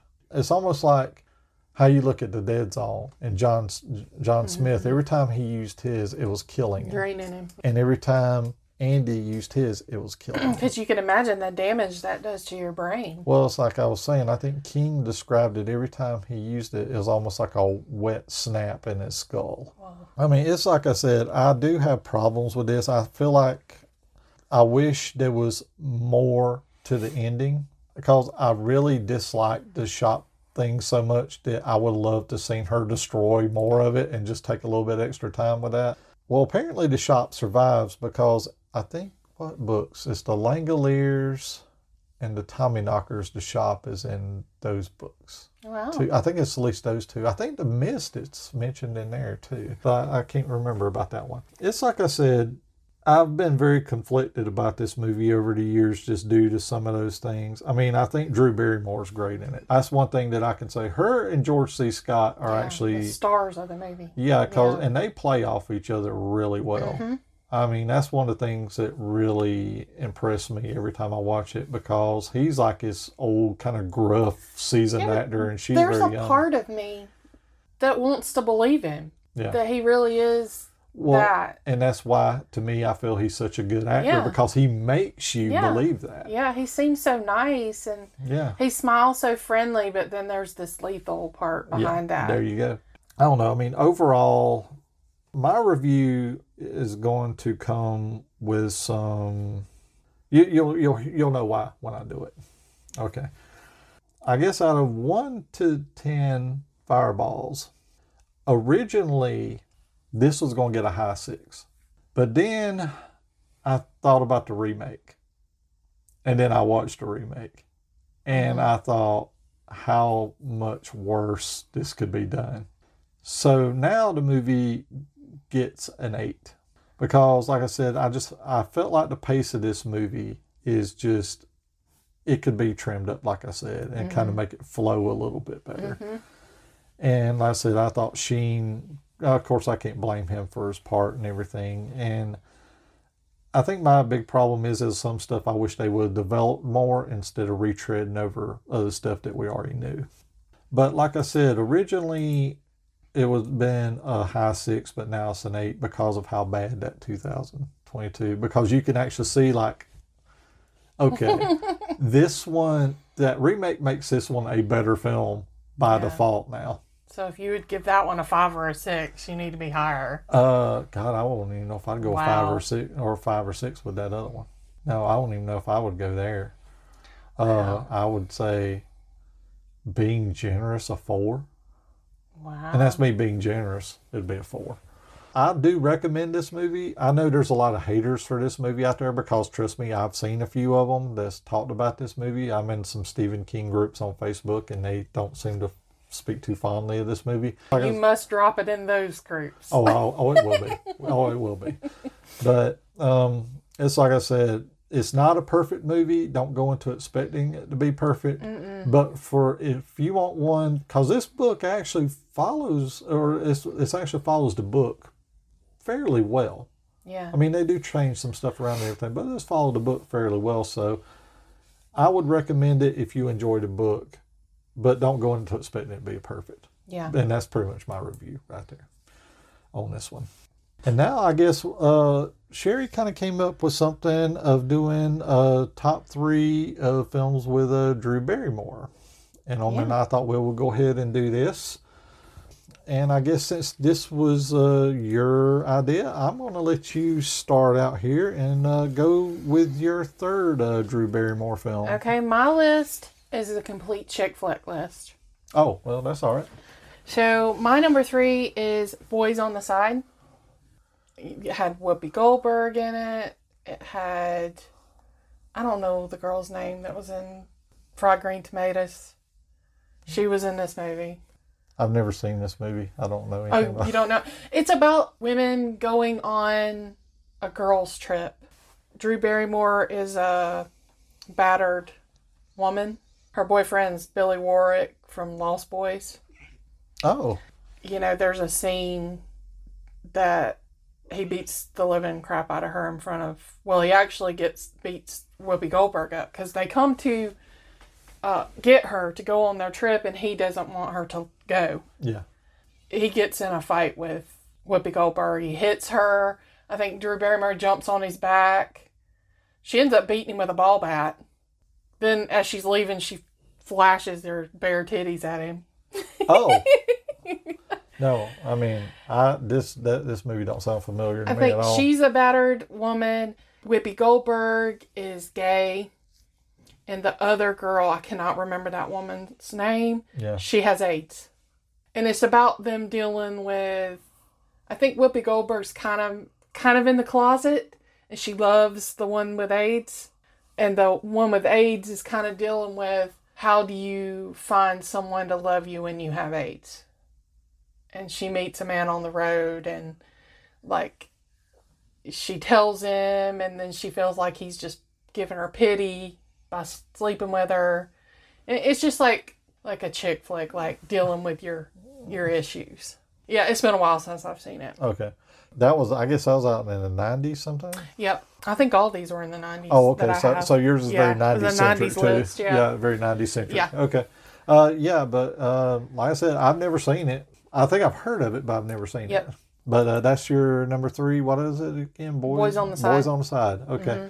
Yeah, like I said, I mean, I've never seen it, but yeah, it sounds like if you're up for a chick flick, you're going to get a few of them here. So, yep. My top 3, they aren't in any real particular order. They're just 3 different kinds of movies. And my first one, right down here off the bat, is, of course, one she's probably the most well-known for, and that is E.T. And this is probably one of the first kind of major part she had in a movie. And even in this movie, she's not the main star of the movie, but you could see, even at that young age, that she had something as far as just the big screen. Yep. You know, you could see that she had it, I guess what you could say. The one thing I always remember about her in this movie is just every scene she was in, it was almost like she commanded the screen. Little star. Yeah, a little star in the making. I don't need to go into what E.T.'s about. If you don't know what E.T.'s about, then where have you been? You know, little alien, Reese's Pieces, wants to go home. That is E.T. And don't make me say it again. I don't like E.T. Team Mac and me. I like E.T. I'm a fan of E.T. It's not my favorite Spielberg movie. Yeah. But I think it's a very good movie. I mean, I do think it's a very good movie. I mean, the movie was like the biggest hit of '82. So, I mean, that tells you a lot right there. It stood in everybody's way. Blade Runner. Yeah, The Thing. Yeah, all of them. Yeah, I mean, this movie dominated 1982. But like I said, I mean, if you haven't seen it, it's highly recommended. Like I said, not my favorite Spielberg, but very good movie. But I guess with that, we will bounce off number 2 to you. Number 2 is Never Been Kissed. Now, I do know this one. I've seen this one. It's about a girl who maybe's in her late 20s, and she's a reporter, and she wants to go back and kind of go back to high school and pretend she's high school age. She was a nerd in her actual... Wasn't she doing like a story, and she was wanting to go undercover? Yeah, undercover as a teenager. Yeah, there you go. Yeah. So, you know, she hasn't dated. She's never kissed a man or anything. And she actually falls in love with the teacher, the male teacher, but she's supposed to be acting like a teenager. She's actually his age. She can't really, you know, step out of and be really who she is to be with him. And I think he feels kind of like he's attracted to her, but he knows he shouldn't be because she's supposed to be a young girl. She's supposed to be in high school. I remember going to the theater to see this one. I liked this movie. Yeah. I mean, it's been a while since I watched it, but I remember I liked it a lot because she was really good in it too. Yeah. But yeah. She did a good job. Yeah, well, as a matter of fact, any movie I've seen her in, she's been good in it. But so if you hadn't seen it, go back and watch it. Yeah. I mean, like I said, it's been a while since I watched it, but I do remember I liked it. But so that is your number 2. Mm-hmm. Okay, my number 2 is a movie called Far From Home from 1989. How can I sum this up? This is basically a whodunit in a trailer park.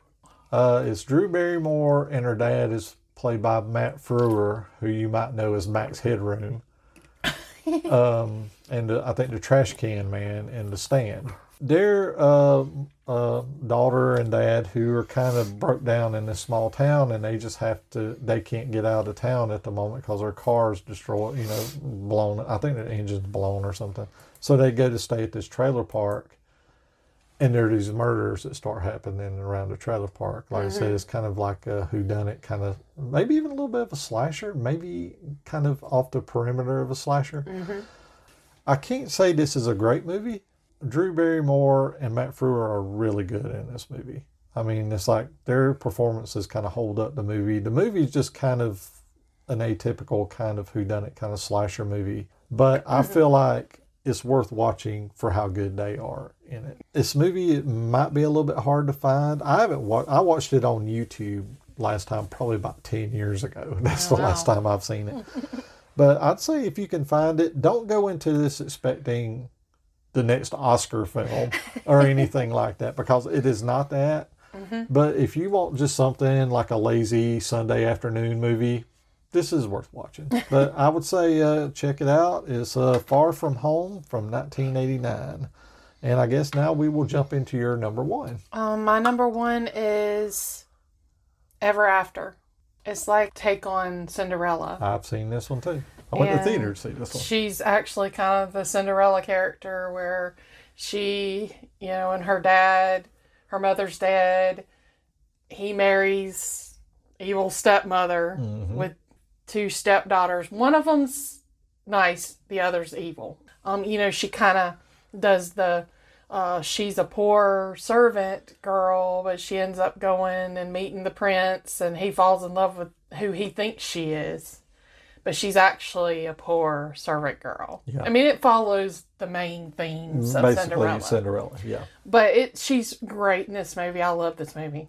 Yeah, I went to the theaters to see this. I really like this movie too. Yeah. It's been a while since I've seen this one too. Yeah, me too. It's been a while. Yeah, it's been a good while since I've seen this. I probably haven't seen it in 10 years. Yeah, it's been at least that long for me, if not longer than that. But I do remember I liked this movie a lot. I mean, this was a movie she was really good in it. She has a scene. There's one scene she's calling the stepmother out. And, this is kind of like a fairy tale movie. But this moment she has is so deep and so heartfelt when she's going at the stepmother.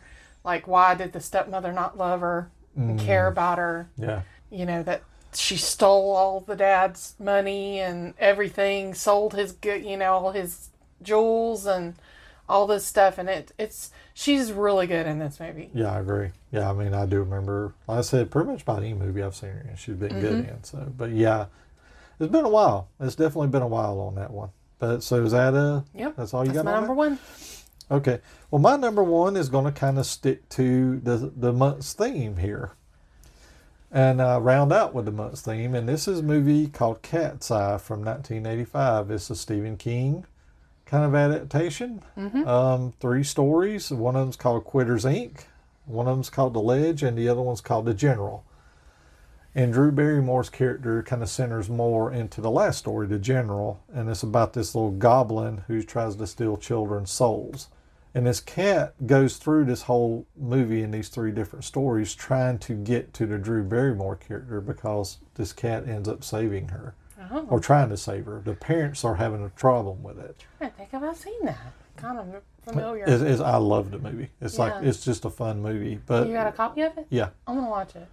This cat, I just remember that last story. The cat is trying to save this little girl, and then the mom and dad want to get rid of the cat because they're afraid the cat's trying to hurt her. They've send it to a animal shelter. And it's just a fun movie. It's just a whole lot of fun. It's not as dark and weird as stuff like Creepshow or anything like that, but it does have some pretty far out stuff in it.